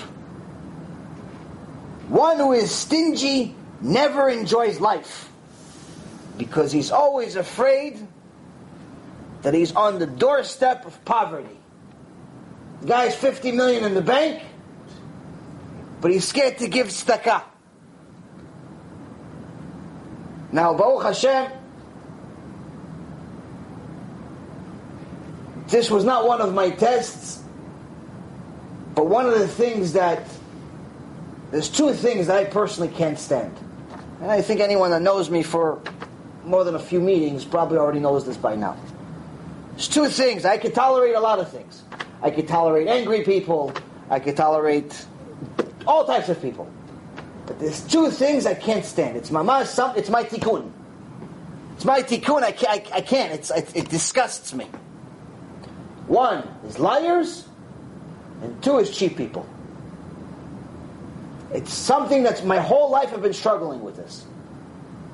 Now I remember, as a young person, one of the biggest nightmares in the world was going out with the guys. Why? No one wants to pay. Everyone went out to eat. We all ate. You have a restaurant, everybody orders. You're not saying, listen, give me my own bill. In those days, you didn't do stuff like that. Just everybody order. You order this, you order this, you order this. At the end, is a $500 bill. All of a sudden, no, I didn't eat. What do you mean? I just saw you with the meat. It's still dripping from your mouth. No. I took from his plate. Okay, but I didn't drink. What did you drink? Just water. Yeah, I drank only water. I didn't order a drink. All of a sudden, everyone has every excuse in the world of how they're not supposed to pay what they're supposed to pay. This used to drive me crazy to the point where I stopped going out with anybody. Now, once I got to a point where I had my own money, I had a different solution. I just paid. So, in the beginning, it was fun. I go out, take my employees out, friends, whoever it was, and a check would come. I just take the check, I pay the check, and that's it. We go home. No battles. He owes 50, he owes 100, whatever the bill was, 1,000, 2,000, 5,000. Didn't make a difference. We had plenty of money. We just pay the bill. But eventually, you start getting to a point where you realize they're only inviting you because they want you to pay, not because they want to hang out with you. So one time, what was my final straw? There was one time I went to a place, and we're supposed to enter this Shem Achem, there's some club or something like that. Hashem, forgive me for my sins. And everyone knows you go to a club, you have to pay. It's not like free. There's no like, hey, this is a free place. You go to a club, you have to pay. There's an entrance fee. All of a sudden, because there's 25 people, no one wants to pay. And they're arguing back and forth, no, yes, we're going to pay, we're not going to pay. I'm like, just give the guys a few $100s, like, let's go already. I'm not going to stand outside in the freezing cold for 5 hours. Just pay the guy already, go. And everyone's looking at me like I'm crazy. I mean, what's wrong with you? They're thinking what's wrong with me, I'm thinking what's wrong with them. But then, the last time, then I realized, okay, I have to start picking new friends. So I stopped hanging out with those friends. And then one last time, someone invited me to go out and join them in a restaurant. And they were already eating before we got there. But apparently they thought about us in the middle. I found out later why. And there's maybe 10 of them. 5 different couples or something like that. High-end place. We go, we sit. We join them. And as soon as the night gets a little later, all of a sudden everybody starts to walk away. Slowly but surely everyone goes to the bathroom. And I'm left, and the little waiter comes and he gives me the bill. For a couple $1,000 or whatever it was, $1,500 or whatever it was. But no one's there. And then I wave to them, hey, what's going on? He goes, no, I didn't eat. That was the final straw. I said, oh, you didn't eat? Okay, said, no problem. Okay, whatever. Money that never meant anything to me. But the problem is that people love their money so much that they're willing to act mamash like thieves, animals, and disgusting human beings for it. They're willing to do anything for it. Now I thought maybe, okay, this is the business world, money world, maybe they really didn't have money, maybe whatever. I start coming up with different excuses for different people. I figured out maybe in the religious world, people have God. If you have God, you have emunah, obviously. You know that Hashem is the one that's giving you the money. It's not your money. So I'm figuring out a religious person, the last thing he's going to be is cheap, because he knows the parnasah really comes from Hashem. No, my friends. Just because somebody's religious does not mean they're very generous. I have a guy, just to give you a brief story. Guy calls me, whatever, inspired by the story, inspired by this, inspired by Hashem, great. We don't ask for anything. The key is to motivate Am Yisrael to do tshuva. If that's something that Hashem's going to give us the zchut to do with anybody, whether they're frum or not frum, oh Hashem, that's the goal. If someone wants to donate, donate. So the guy tells me, yeah, listen, if you want to come, you could always come to my house, and you could do lectures in our neighborhood, you could do lectures in our community. I said, okay, great, sure, yeah, one day, a lot of people ask me to come, and, we have to arrange it. Somebody has to sponsor the course, and, I have to also figure out a schedule. It's not exactly easy for me to travel, but B'ezras Hashem, sure, no problem. He goes, no, but listen, we have a very big house. We have a very, very big house, and there's enough room for you and your family and whoever else you need. I'm like, okay, fine, I'll just think about it, and I'll let you know. No, but you don't understand, we have a big house, and he tells me about how big his house is. Fine, I'm not homeless exactly, fine, I have a big house, what do you want for my life? And we live, and he tells me the place that he lives, I'm not going to mention, and it's one of the richest neighborhoods in America, or communities in America. There's definitely no poverty there. I said, okay, fine, no problem. Because, but listen, with anything else that I can do, I was really excited, this guy. And I love excited people. Like, oh, yeah, man, anything else you do? I'm like, yeah, listen. If you want, you can, sponsor the cost of some CDs. You can donate for our cause. We give a lot. 99.999% of everything that we do is free. We give kiruv packages that are each anywhere from $100 to $200 for free every day. We make videos for free. We give CDs for free. Hundreds and hundreds of CDs. We give lectures for free. Everything's free. It's not really free. It costs money. But the people that usually enjoy most of the stuff, they enjoy it for free. Either because they don't have money, or they wouldn't pay for it because they don't really know if it's good or not yet. Whatever, the point is, Hashem pays for it. If you want to help us, Chazak u'Baruch. Our budget for this year is supposed to be $740,000. How are we going to get it? Hashem has to find a way. We have to do what He says. Hashem has to find a way to pay for it. You want to join? You want to be a partner? Sheikha. We have these double CDs. They're just coming out now, B'ezras Hashem. We have CD number 1, CD number 2, but now we're having it in a package. CD 1 and CD number 2 in the same package. Really cool looking. And Baruch Hashem, we just placed part of the order. We're trying to raise another $100,000. So we continue giving tens and tens of thousands of them for free out every single month.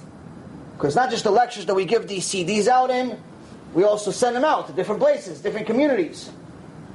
And most of the time, when we send packages out, you could ask Sonny, because we send out packages practically every day, nobody pays. I'm just looking for people that are going to give them out. Okay, you can give out 300 CDs, I'll send them to you. Oh, you don't have to pay for them? No, you don't have to pay. If you want to pay for them, pay for them. The key is give them out. 300, 500, 1,000, 2,000, every CD is $1. Now you have a double package, it costs more money. Somebody has to pay for it, Hashem pays for it. So the guy says he has a big house. We're going to go back to the guy with the big house. So he's like, I'm really excited about what you do, and this and that. Wow, it's amazing. Okay. You want to help? Help. You could sponsor some CDs, I don't know. I mean, I don't have to, you can't be any more clear than that. So, okay, yeah, I made some commitments, but no, I'll figure out something. No problem. I'm not going to send you any bills. Do what you got to do. I'm not, I don't follow up with it. You want to donate? Donate. Chazak u'baruch. What do I tell you? So now, when I was a little kid, for whatever reason, Hashem gave me this crazy idea that anytime I see somebody that's in need of money, I would grab anything that's in my pocket, and the first bill that would come out, that's what I would give them. If it was $1 bill, I'd give them $1 bill. If it was $100 bill, I'd give them $100 bill. Doesn't matter whether I was rich, poor, irrelevant. It's just some crazy thing that came into my mind. That's what I did. That's the way I've been living for over 20-something years. Sometimes it worked out really good. Sometimes not so good. But whatever, that was my rule. I guess even as a Chiloni, I had a little bit of emunah. Maybe. But the point I'm trying to say is that as a little kid, I always knew that $20 or $100 is not a lot of money. Even when you're 15 years old, whatever, maybe to get sneakers is $100, but it's still not really a lot of money. Maybe it's a lot of money to a 15-year-old kid, but it's not. Even the 15-year-old knows it's not a lot of money. It's not like Abba's car that's $100,000. It's still $100. But as a 15-year-old, if you gave $100 for something, it was big for you, but in reality, you knew it was not a lot. I have a lot of people, Baruch Hashem, that donate. Most of the people that donate don't have much money. But they mamash do mesirut nefesh, they give me the only $20 they have. The only $50 they have. The $100 they have. If Baruch Hashem, a few people that have a little more, give more. But the point is, most of the donators don't have much money. But this one guy, why am I telling you this story so long? But this one guy, mamash, was a tikkun for me. After 25 minutes of this guy explaining to me how big his house is, and how he wants to host me, and how wonderful is this, and how wonderful is that, and he says, I want to help. Who's better than you? You have a big house, you have the money, you're excited about what we're doing, and you want to help? Like, Shtabach Shimon, Ad Parnasah came to the house. I'm already thinking, great, maybe we're going to meet our budget this year. Who knows? We're only 95% away. Few days later, I sent them some free CDs, whatever. A few days later, I get my notice on the PayPal, $10. $10 from this person. I'm thinking to myself, it was better if you didn't give. It was mamash better if you didn't give. To me. Baruch Hashem, you get schut, $10, 10 CDs. There's not the same somebody does tshuva. But to me, it got me so upset. I'm like, after this description of this multi-million-dollar house, you tell me, you gave me $10? $10? But then you go back to the Torah, and you realize a few things. First and foremost, we had a whole shiur about how to do kiruv, you have to have schut. Hashem will not let everyone do kiruv. Why? Because as it says in the book of Jeremiah, Im tavi yakar mizolel kepi tiyeh.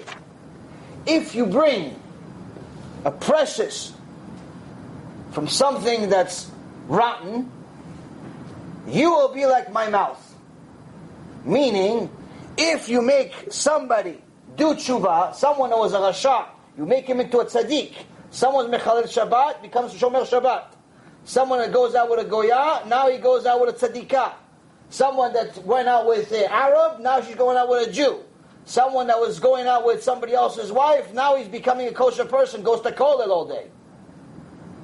Someone that wanted to commit murder last week, this week he's already doing tshuva.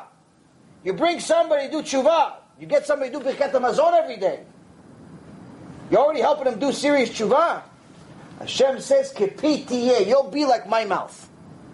What does it mean you'll be like my mouth? Chazal explains. Hashem says to the tzaddikim,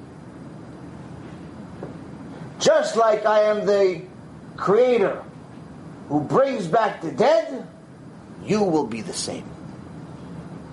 You bring somebody back to me, you bring back one of my children home that's been lost for 30 years. Your blessings, your prayers, Your words get VIP treatment. It'll be like I said them. Where even so, even if there's a decree from Shamayim, someone Hashem Erachem is supposed to die, a kiruv person prays for them, changes the decree. Hashem says, okay, I said technically his time was over, but this kiruv person who helped thousands of people do tshuva is praying for him. What can I do? I made a deal with him.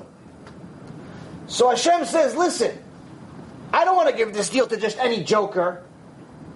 I don't want to just change my decrees every day just because this guy is a Rasha Merusha, 50 years, he goes to the casino, all of a sudden he gave $10 to a kiruv, all of a sudden I have to listen to him? Why? No, he's not going to donate to kiruv. His $10 is going to go for toilet paper. His $50,000 is going to go to a Purim party at Chabad. It's not going to go to tshuva. It's not going to go to somebody coming back to me. Why? He doesn't have the zchut. Doesn't have the merit.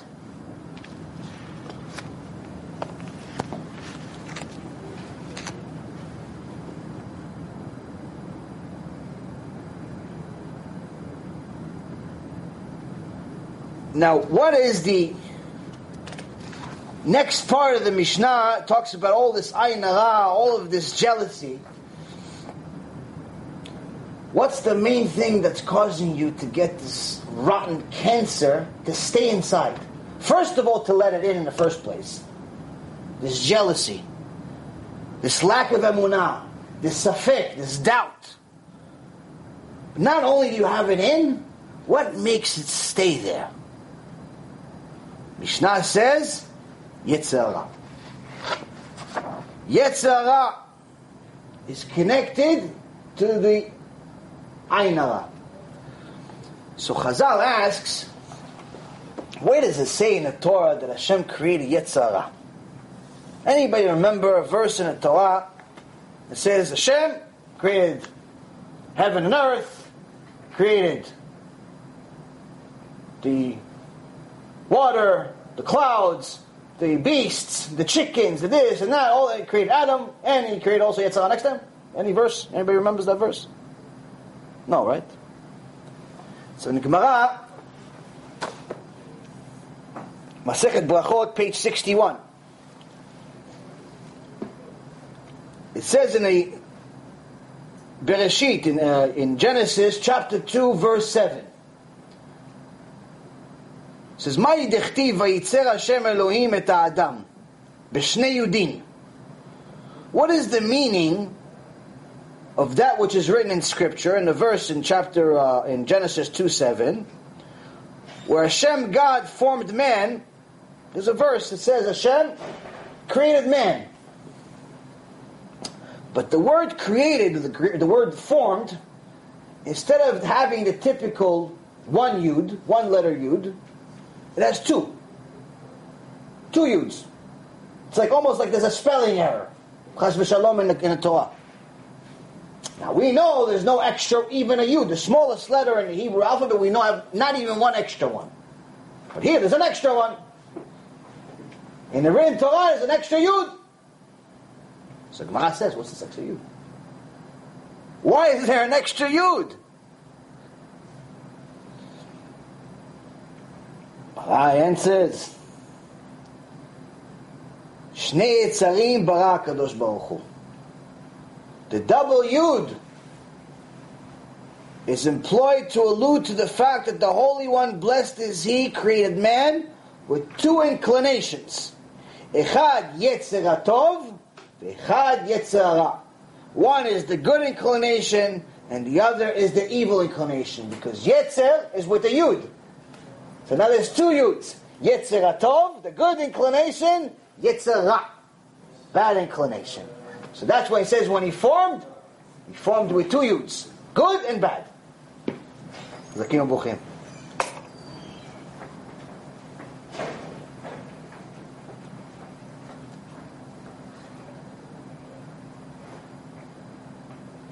In addition to this, Rabbi Shimon ben Pazi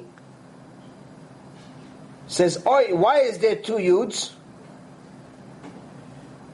It says to signify Oili mi Yotzri ve'oili mi Yetzri.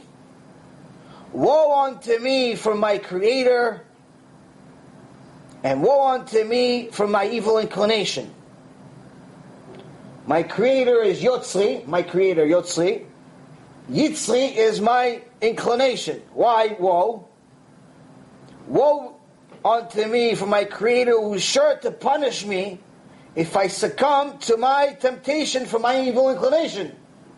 And woe unto me from this evil inclination that's causing me to suffer when I don't listen to it. So if I listen to it, woe unto me from what Hashem is going to do to me if I listen to Him. But now listen to Him, He's beating me up Himself. This Satan, this Yetzer.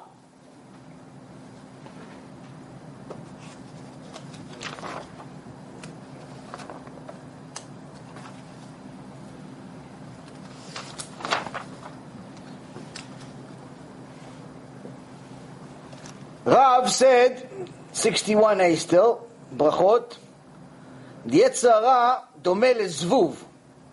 The evil inclination resembles a fly. I said this, I think, 2 weeks ago in the shiur in Miami. V'yoshev ben shnei miftechei halev, and he sits between the two gateways of the heart. It's a fly sitting on your heart.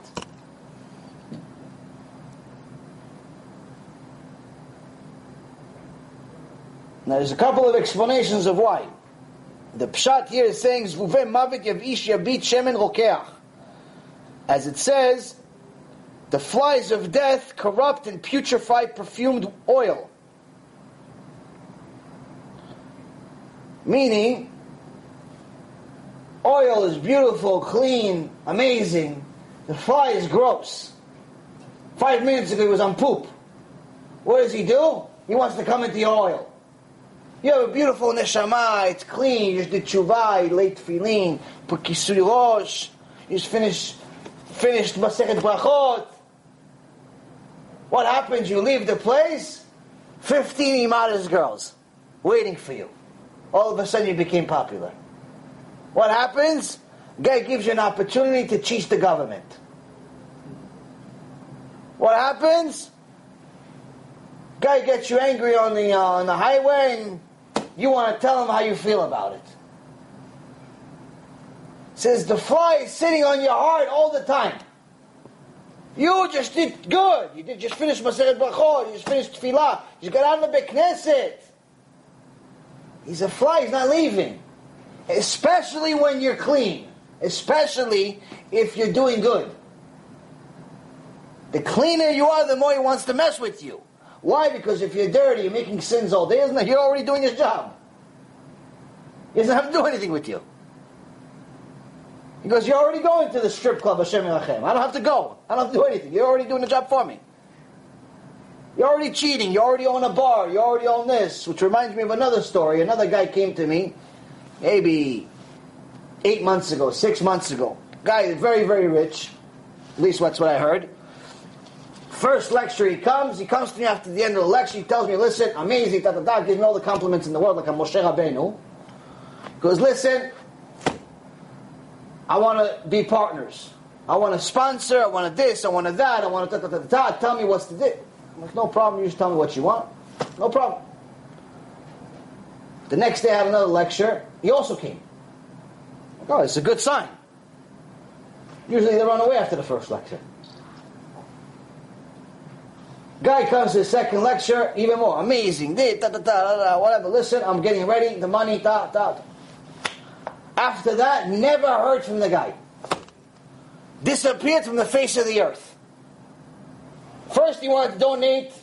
Hashem only knows how much. They tell me he drives a Bentley, he drives a Zentley, he burns all this garbage. He's worth 100 million, 200, whatever he's worth. Even if he donates 50,000 a month, what's it to him, right? All of a sudden, disappears off the face of the earth, not even $10. This guy, at least with the big house, gave me $10. The other guy, nothing. Nothing, disappeared off the face of the earth. And I'm thinking to myself, Hashem, why? Like what? I mean, I could do so much more kiruv with a budget. Baruch Hashem, we have an amazing team all over the world. We're doing so much kiruv. Tens of thousands of people from all over the world are watching the shurim every week. Just one of the movies, Baruch Hashem, the science movie, over 100,000 views. 100,000 views, Vimesh. The tzaddik does more kiruv than anybody else in the world. The guy never sleeps. Team Hashem is working non-stop. People are watching the shurim, they do tshuva, they convert, with no budget. I say, if I have a budget, wow! This guy wants to donate, why? Why not let him? Then I find out that Hashem is always right. Why? Where's the $100 million? He owns clubs. He has a kippah though. Kippah, Shema Shabbat, Tefillin, goes to Beit Knesset, learns Torah. Learns Torah, he says. He learns Torah, he learns a little bit every day. But he owns nightclubs. You think Hashem is going to let somebody like that, Machtia Rabim, to donate for kiruv? You know how many sins he's responsible for every single day? No, but it's only clubs. It's just a business. I don't go there. You're responsible for millions of sins every moment you're alive. You want Hashem to give you the merit to bring back people to do tshuva? You're lucky you're still alive, bichlal.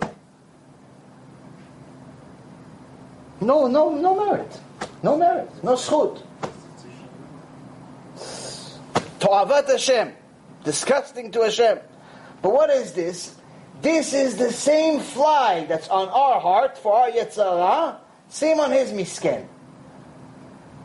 He thinks he's okay. Keep Shabbat, got the tefillin, got the kippah, got the this, got the that. Everything is great.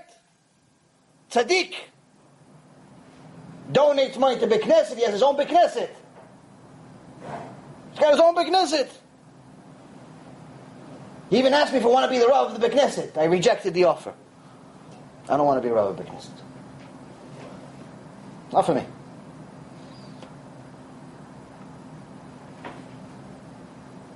But the point is, same fly. Our fly is little fly.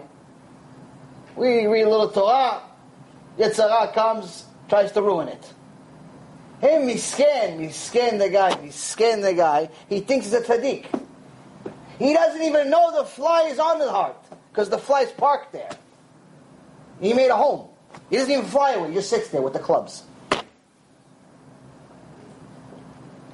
You know how much wasting seed there is in these clubs? You know how much drugs there is in these clubs? You know how much prostitution is in these clubs? You know how much Ta'avat Hashem is in these clubs?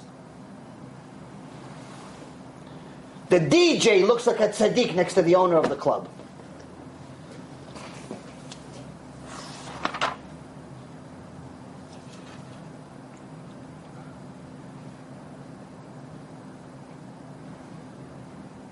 (61b), last part of this Yetzer part, says the righteous are ruled entirely by their good inclination, the Yetzer Tov.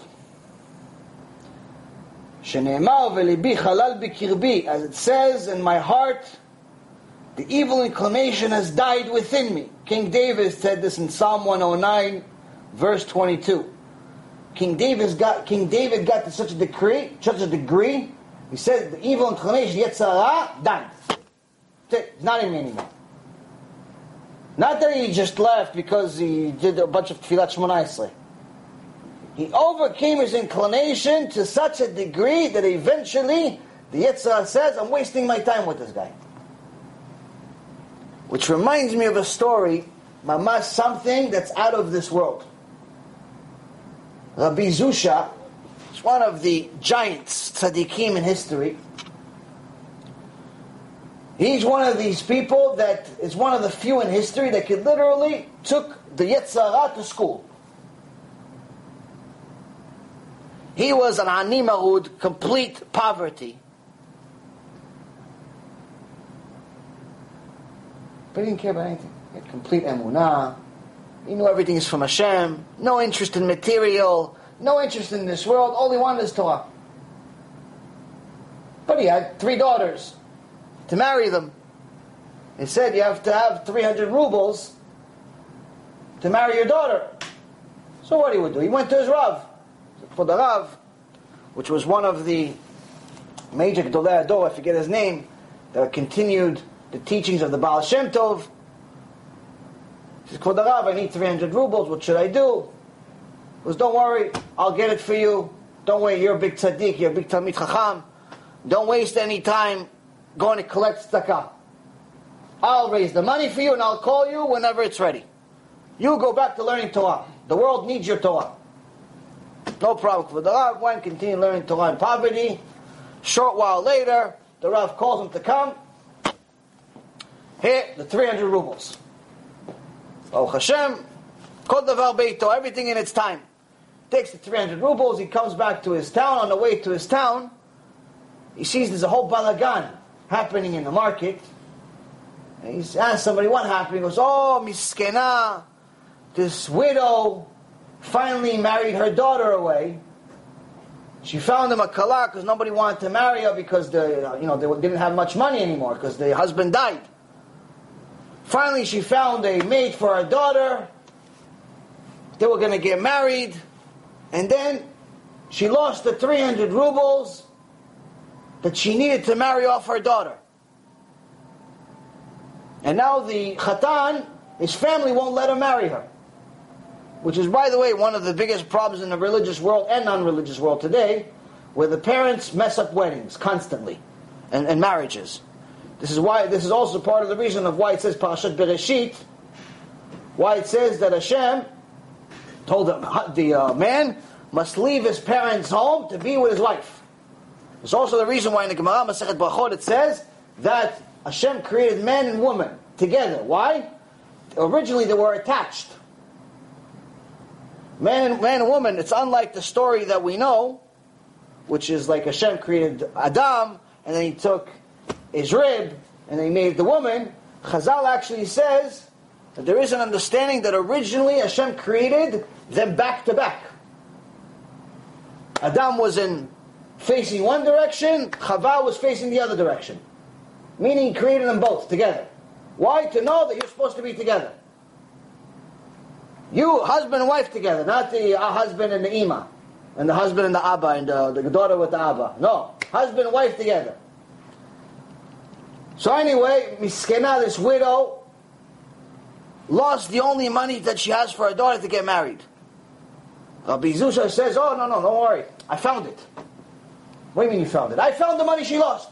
I found it. It's over here next to the tree. I found it. Now he's not saying I'm giving it to you, I'm giving you my money that I don't even have. He's saying, I found your money. Why are you saying I find your money? Because he doesn't even want the credit to say that he's giving anything. Oh, Chazak Baruch. Thank you for finding it. He goes, yeah, but listen, I found the money for you, so I want a fee. I know it's a mitzvah to return something that's lost. It's a mitzvah. You have to. The Gemara Bava Metzia talks about how you have to return something that's not yours that belongs to another Jew. It's an obligation. It's not you don't get a fee for it. But Rabbeinu Zusha, one of the Gdolei Ador, says, no, I want a fee. I want a 10% fee for returning what's yours. The people of the town like, you are a tzaddik, you are a rasha. You're returning something that's hers and you want a fee for it? What kind of, on top of it, she's a widow? You're taking advantage of a widow? You're collecting a fee for something that's not even yours? Rasha Merusha, they started beating him up. Now the Rav over there heard of Rabbi Zusha. He knows this Rav. He says, listen, I've always heard good things about this Zusha guy, but he's a Rasha. I have to go tell his Rav that he really is an undercover Rasha and wants to collect a fee for something he's obligated to give for free. So he traveled to his Rav. Listen, I'm sorry to tell you, but your student is a Rasha. He goes, who's student? He goes, Rabbi Zusha. He goes, why is he a Rasha? Tells him the whole story. He goes, no, you're not understanding. He goes, what am I not understanding? He didn't find the 300 rubles. He goes, how do you know you didn't find it? He found it. He goes, no. I gave him that same day the 300 rubles to marry his daughter. Now I know that he's a tzaddik, he gave away the 300 rubles that I gave him. But why he wanted to collect the 10% fee, I don't know. Let's go ask him. So they brought Rabbeinu Zusha. And he says, why? He goes, yeah, it was the 300 rubles, the only 300 rubles that I had were the 300 rubles that you gave me. And I felt so bad for this woman. I knew for her it's like pikuach nefesh. She was in such sorrow, crying for her daughter. There was mamash pikuach nefesh. I had to give her the money. Okay, chazak u'baruch, tzaddik, great. Shamayim, it's probably celebrating for you. But why did you collect the 10%? It's not allowed. Why did you want to collect 10%? It's not allowed. He goes, because after I gave away the 300, I saw some things in Shamayim. They said, the mitzvah that I made was so big that even Hashem Yitbarach was dancing and celebrating the mitzvah. Hashem Yitbarach was celebrating how I overcame my own midot to give something that was supposed to be for my own daughter to this stranger. And not even take credit for it, because I said I found it. Okay.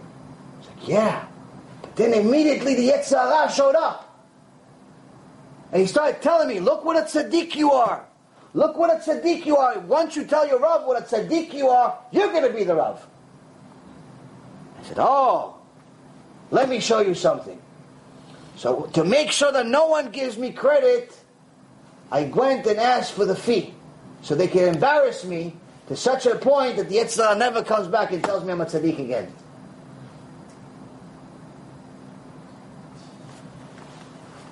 That's someone that took the Yetzer to school. Reshaim Yetzara Shoftam. So just like the good inclination controls the tzaddikim, for the Reshaim, the evil inclination takes control over them. Shene'emar b'kerev libi en pachad Elohim lenegen einav. As it says, King David says, in my heart evil speaks to the wicked, saying, let there be no fear of God before his eyes. So how do you know if it's a Rasha or not a Rasha? Now, someone that's tzaddik, people look like a tzaddikim all the time, you don't know if they're tzaddikim. Someone's a Rasha, unless he's a mass murderer, you don't know if he's a Rasha. So King David gives us a big secret here. When someone is a tzaddik, how do you know? By his deeds. So you see somebody, he's chasing chesed all the time. He's trying to do chesed. He's trying to help people do tshuva. He's trying to pray all the time on time. He's trying to do all types of things. You see his actions. You see how he acts. It's very easy to see if he's doing good things. If everyone talks bad about him all the time, obviously he's not doing good things. But if you see the guy is constantly chasing mitzvot, that's a sign of a tzaddik. If he's wearing a big hat, doesn't mean he's a tzaddik. If he has a big beard that goes to the floor, doesn't mean he's a tzaddik. But if you see him chasing mitzvot, there's a good chance he's a tzaddik. Fine. But what's the sign of a rasha? Unless he's a mass murderer, how are you going to know he's a rasha? Because like I said, sometimes a beard also means he's a rasha. So Osama bin Laden also had a beard. It's free. How do you know he's a rasha? David HaMelech tells us something very, very scary here. He says, what's his evil inclination telling him? Bekerev libi en pachad Elohim leneged enav. It says, the evil inclination tells the rasha, don't be afraid of God. No yirat shamayim. You have no yirat shamayim, you have no chance of being a tzaddik. The sign of a rasha is when there's no yirat shamayim. He's definitely not a tzaddik. What he's a confirmed 100% rasha, we don't know. But he's definitely not a tzaddik. And then this Gemara ends with saying, Benonim ze veze shoftam. Average people are ruled by both. Most people, average people, they're both Yetzara Tov. Shene'emar ya'amod limin evyon le'oshia mishoftei nafsho. As it says, God shall stand by the right of the poor man and save him from the rulers of his soul. Amar Rava kigon anu beronim. Rava says, by this yardstick, Rava is one of the Tanaim, one of the people that's able to bring back the dead. He says, based on these standards, that technically you have the Yetzer and the Yetzer Tov, you have sometimes you do good, sometimes you do bad. He goes, us, he says about himself, we're middle. We're in the middle. Or ilanu miyom adin. If they're benonim.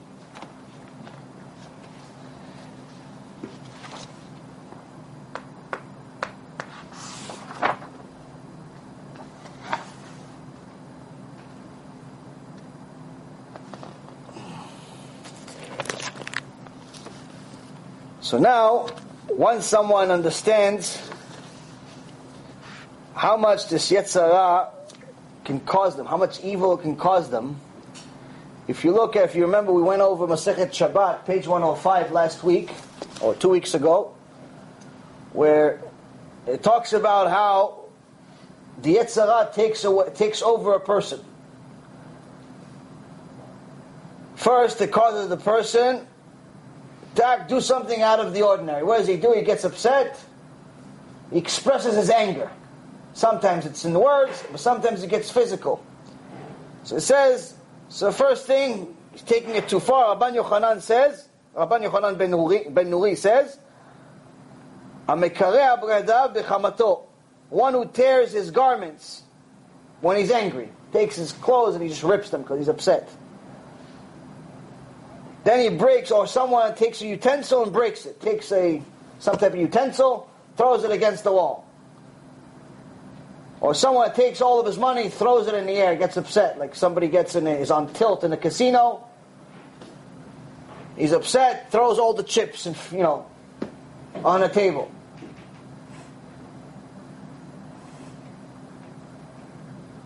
Gemara says, one of these people that do this, in your eyes, they should be considered 100% performing idol worship. So the Gemara asks, how could this be idol worship? The guy just took a spoon and threw it across the room. What do you care? The guy ripped his own shirt. He didn't rip your shirt. He ripped his own shirt. The guy took his money and threw it. Wow, how is that idol worship? It says, because these are the crafts of the evil inclination. These things, he's only doing them because the Yetzirah is in control of him. Where today, it's telling him to do this, and tomorrow it's going to tell him, go to the church, go to the Reform synagogue, go to the idol worship, go to the things that are 100% against Hashem. Why? Because the Yetzirah is in control of him. Initially, it was just control of his mind. Now it's in control of his body. Shortly, he will take control of all of him and do the things that Hashem hates. To such an extent where he will do the one main thing that Hashem hates more than all, idol worship. The last but not least, it says that when someone fails at all of these, Shem Yachem, he has the Yetzirah, the Ayin Hara, he has the jealousy that's killing him, it's killing his life. He has the Yetzer that's mamash, is controlling his life. He can't look right or left without doing something bad. It says these things lead him to get to a point where he hates the bliot, he hates everyone. Why does he hate everyone? What do they do to him? He blames everyone for his problems. You ever meet these people? They have a miserable life, but they're blaming everyone else. They don't want to blame themselves. It's never me, I did it. No, my teacher failed me. Well, why didn't you study? He wouldn't have failed you if you would have gotten 99 on the test. My wife left me. Well, if you were nicer to her and actually bought her flowers once every 3 years, maybe she wouldn't have left you. If you didn't cheat on her, she wouldn't have left you. If you didn't yell at her every 5 minutes, she wouldn't have left you. If you weren't so cheap, she wouldn't have left you. No, it's her fault. Oh, my brother doesn't want to talk to me. Yeah, if you didn't steal half of his business, he would talk to you. Did you forget you stole half of his business? I had one of my students call me, he says, listen, 15 years ago, I made an investment with a friend and I trusted him. We both invested in a small company invested $1,500 each. Nothing. Small money. Lo and behold, almost 15 years later, the stock goes up. It's worth $160,000. So I tell him, listen, I'm ready to get out. He gives me a check for $2,000. Now I know I have half the account. Why is the check for only $500 profit instead of $80,000 profit? What happened to the other $79,000? Because no, there was lawyer fees and there was taxes and this woman stole from me and this other thing and all long song and dance of why he's not entitled to his own share. And then people wonder why Hashem punishes them with poverty. Why Hashem takes away everything they have. He takes the profit and the principal at the end. They want to know, why did Hashem take all my money? Why? Because you're a thief. It didn't belong to you. You stole all of it. That's why he took it. Baruch Hashem, a student has a lot of emunah. He says, listen, I'm not even going to sue him. He said, yes, and you go take him to a bed din. He goes, no, I'm not even going to do that. Chazaku Baruch. He goes, yeah, I know that whatever Hashem wants to give me, I'm going to get. I'm like, Zat Hashem, they make more of you. Somebody like that has such emunah. Psh. Today, people emunah stops at money. It's mamash. So people make such a big deal out of money. It's very sad. But it's true. So someone blames the world for his problems all the way to the point where Shem Elachem, he hates everyone. Motziin et ha'adam min ha'olam. It takes him out of this world. What does it mean it takes him out of the world?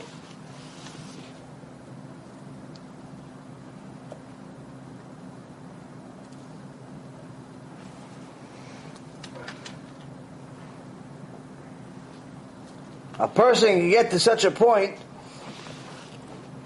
where idol worship becomes okay. Doing things that are against Hashem becomes okay. He's become so familiarized with the To'avat Hashem, with the stuff that's disgusting to Hashem, that he gets to a point where he starts desiring it. Where instead of desiring to do the will of Hashem, desiring to do mitzvot, desiring to give tzedakah, desiring to do good things, what does he desire now? He desires all that's disgusted by Hashem. Everything and anything that he wants, everything and anything that he desires, is guaranteed to be hated by Hashem.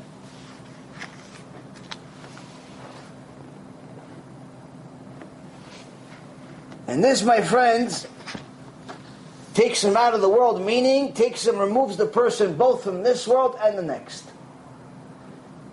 The next is obvious. Someone has no share of the world to come when they get to a point where they become a Mechalel Shabbat, they start doing the things that the Torah talks about where he loses his world to come. But how does he lose this world? The Gemara says someone that has ga'ava, someone that has a high level of pride, even his own family hates him. Even his own family can't stand him. They may say Abba, Ima, whoever the person is, because that's who they are, but inside their heart they can't stand him. I have a student who tells me, I can't wait to move out. I tell why? He goes, I hate my father. What's the guy do? He goes, oh, he's this, he's that. He tells me a story like, listen, I would hate him too.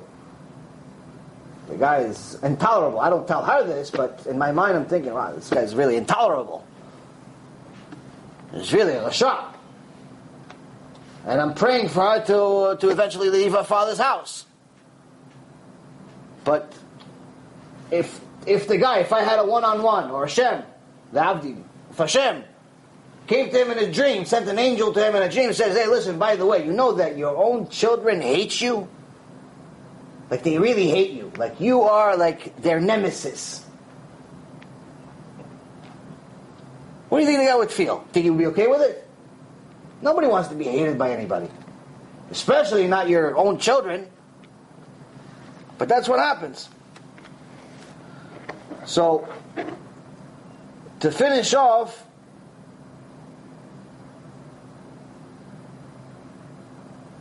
there was somebody that came out with a video saying that this whole thing with the idol worshiper coming to the Knesset was not a big deal. Another one of these craziness situations that continues the story that should have never started. And this has a lot to do with this Mishnah, because when someone has jealousy, that means they're already controlled by the Yetzer. When someone is controlled by the Yetzer, they start blaming everybody else for their problems. When someone is blaming everybody else for their problems, they're losing this world and the next world. We already learned this over the last couple hours, however long it's been. But the root of all of this is that to lose the next world, that's the outcome of all of this. But the beginning is the Yetzer. The beginning is not having enough emunah in Hashem, not having a good foundation. A good foundational connection with Hashem Yitbarach. Now, if you remember in the previous shulim, we talked about how it was very, very important to Chazal to explain to us several times, and he'll actually mention it again later on in the Mishnah, the importance of making yourself a rabbi. Aseh lecha rav ukneh lecha chaver. If you notice, most of today's horrible situations, horrible stories of rabbis that are off the derech. They don't call themselves off the derech, but when people say their name, before they say their name, they say Shem Reshayim Yerkav. Meaning that they say, may Hashem blot out their name.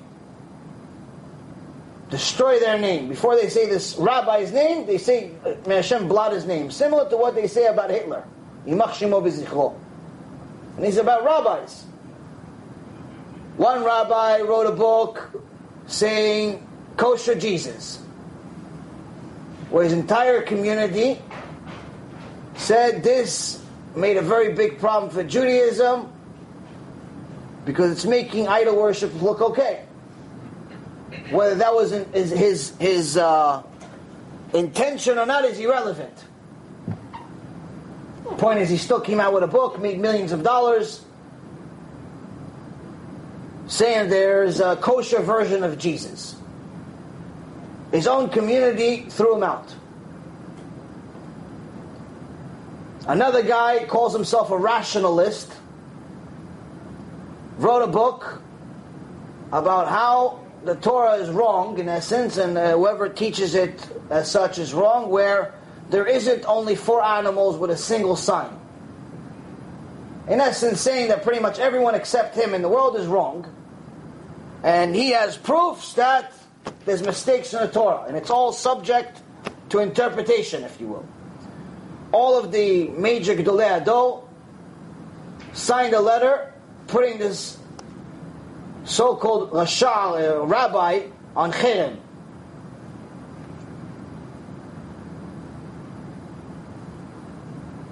Another Rasha calls himself the chief rabbi of Efrat, a city in Israel. About 7 years ago, made a deal with the Christians and made a video saying that Jesus is okay, and he called Jesus Rabbi Jesus. Why? Because during the difficulties that his city was dealing with, Jews were not supporting it, only the evangelical Christians were supporting it. So he sold his soul to the devil. But he called himself Orthodox Rabbi. His apology video was shameless. It was ridiculous.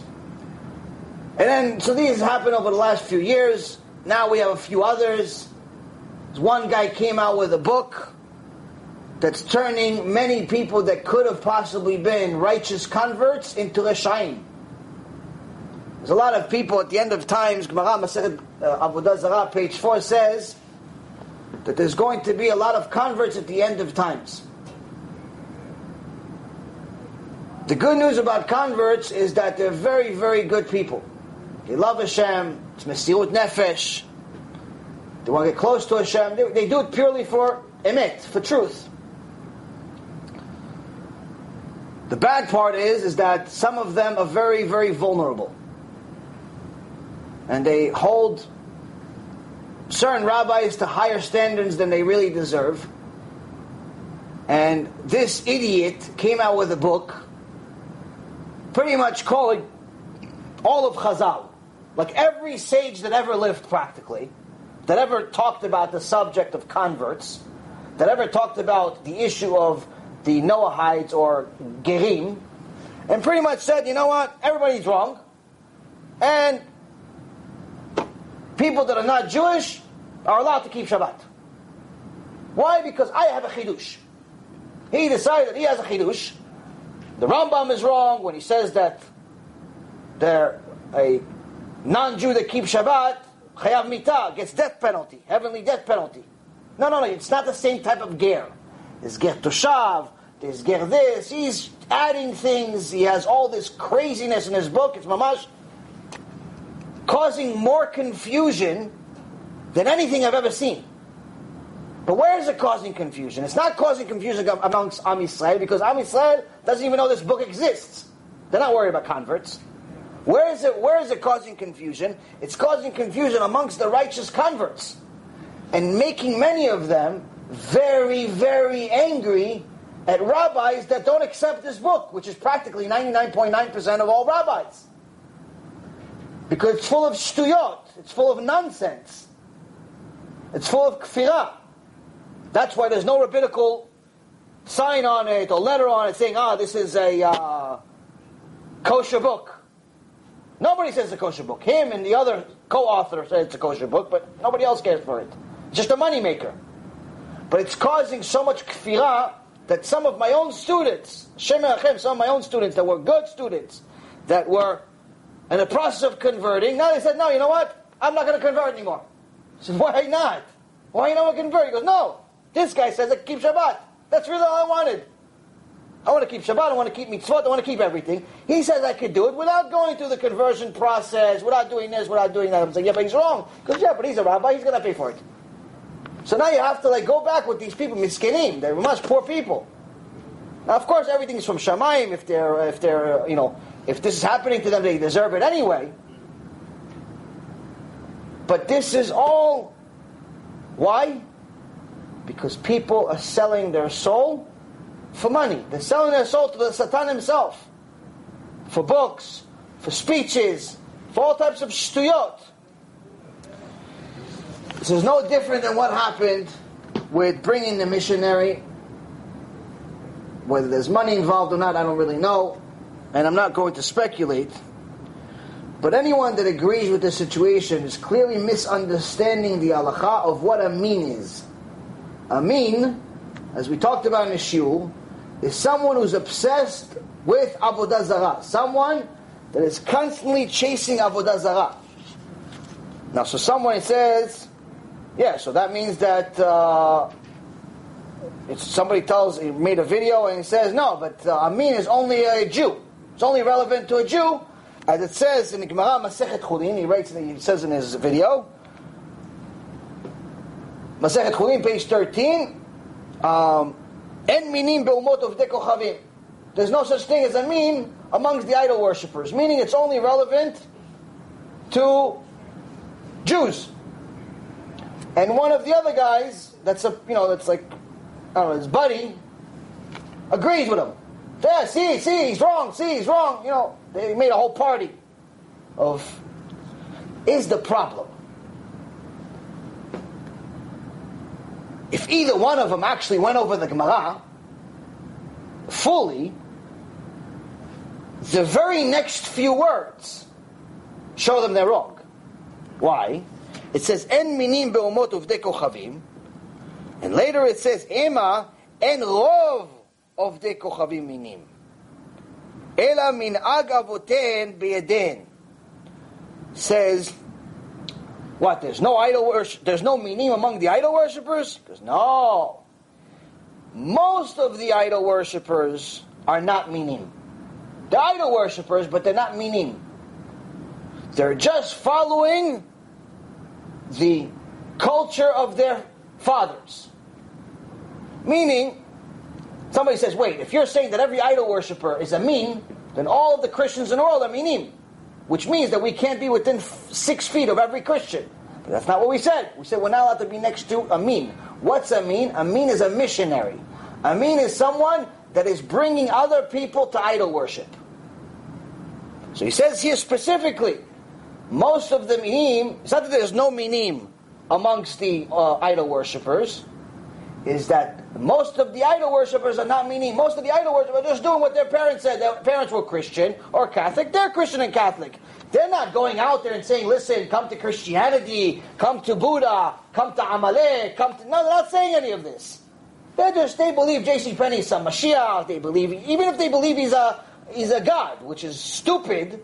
But the point is, they're still not bringing other people to it. Who's bringing people to it? The missionaries, the priests, the pastors, those people.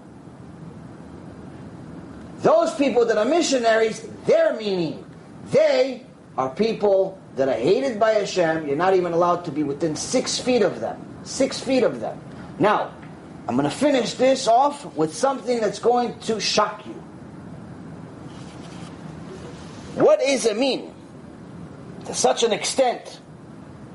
The Gemara Masechet Brachot, page 29, says Chazal added a prayer to Tfilat Shmona Esrei. Added a prayer, added one blessing to the 18 blessings, it's now officially 19, cursing the minim. Because in those times, in their days, there was a lot of people that were stealing Jewish souls. So they added a prayer cursing them. But they said, if someone is a chazan in a Beit Knesset, and you know after you finish Tfilat Shmona Esrei, you have to do it again, out loud, in case somebody else doesn't know how to read. In essence, he's benefiting out of your blessing, out of you repeating it. Which, unlike most people think, it's a time of quiet, not a time to talk.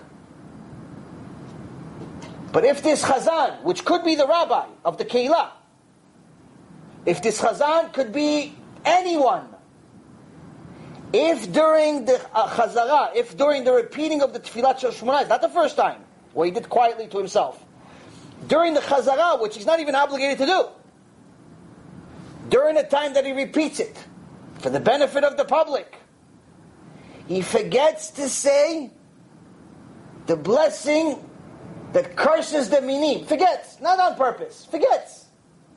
He skips it. What, you never skipped a blessing? How many times you skip a blessing in your life? He skips it. He's never allowed to be a chazan. Never. Why? Just because there's a safek, there's a doubt, there's a possibility that maybe he's a min, undercover. And he didn't say the blessing because he didn't want to curse himself. That's how much a min is dangerous. And if that's not enough, my friends, you go to Gemara Masechet Avodah Zarah.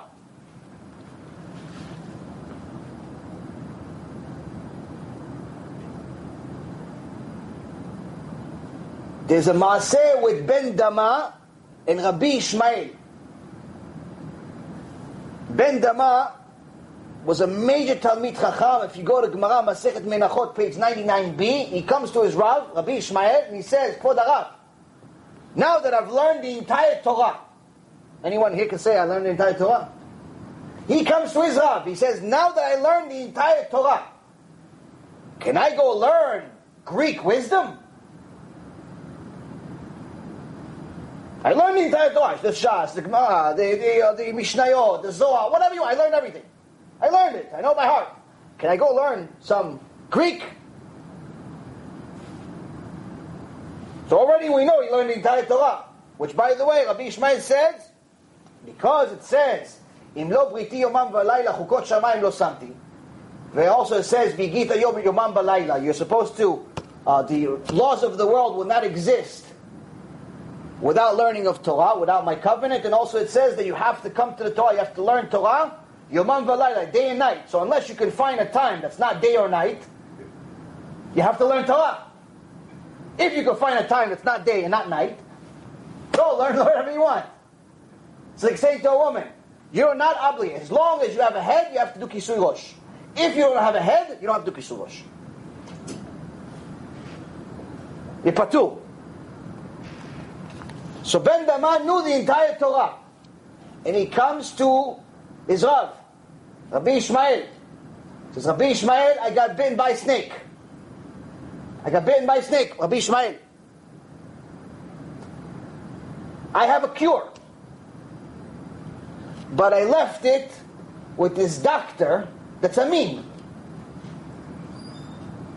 I left it with the doctor that's Amin, and I can show you a proof if you just let me, give me the permission to go pick up the medicine from him so I could not die. Go pick up the medicine from him. When I come back and I'm healed, I'll show you that I'm allowed to do it in the Torah. Because I know it says you're not even allowed to be within 6 feet of the mean. I will show you. I learned the entire Torah with the Rav. I'll show you a raya, I'll show you a proof in the Torah that I'm allowed to go. So please give me the permission to go save my life. Pikuach nefesh. Rabbi Ishmael says no. Not allowed to go. Die. Die, but don't go next to Amin. Die, but don't go next to Amin, even if it's going to grant you more life for another hour. Now, if you remember what we've talked about many times, for Shabbat, that's considered the entire mitzvot. It's the weight of all 613 mitzvot. If there's pikuach nefesh, someone has a life risk, you're allowed to violate Shabbat. It's actually a mitzvah to violate Shabbat. Mitzvah to drive to the hospital. Mitzvah to save a life. Mitzvah to light fire if you need it. To save a life. So Shabbat you're allowed to violate to save a life. But you're not allowed to go even to get a cure from a min to save a life. Even if it's going to cause you to die. And they want to go bring him to a synagogue. And then after that say, it was wrong to go against it. Just read the Gemara, read the Torah, and Be'ezrat Hashem, we'll all do tshuva. Any questions? Baruch Adonai Leolam, Amen ve'amen.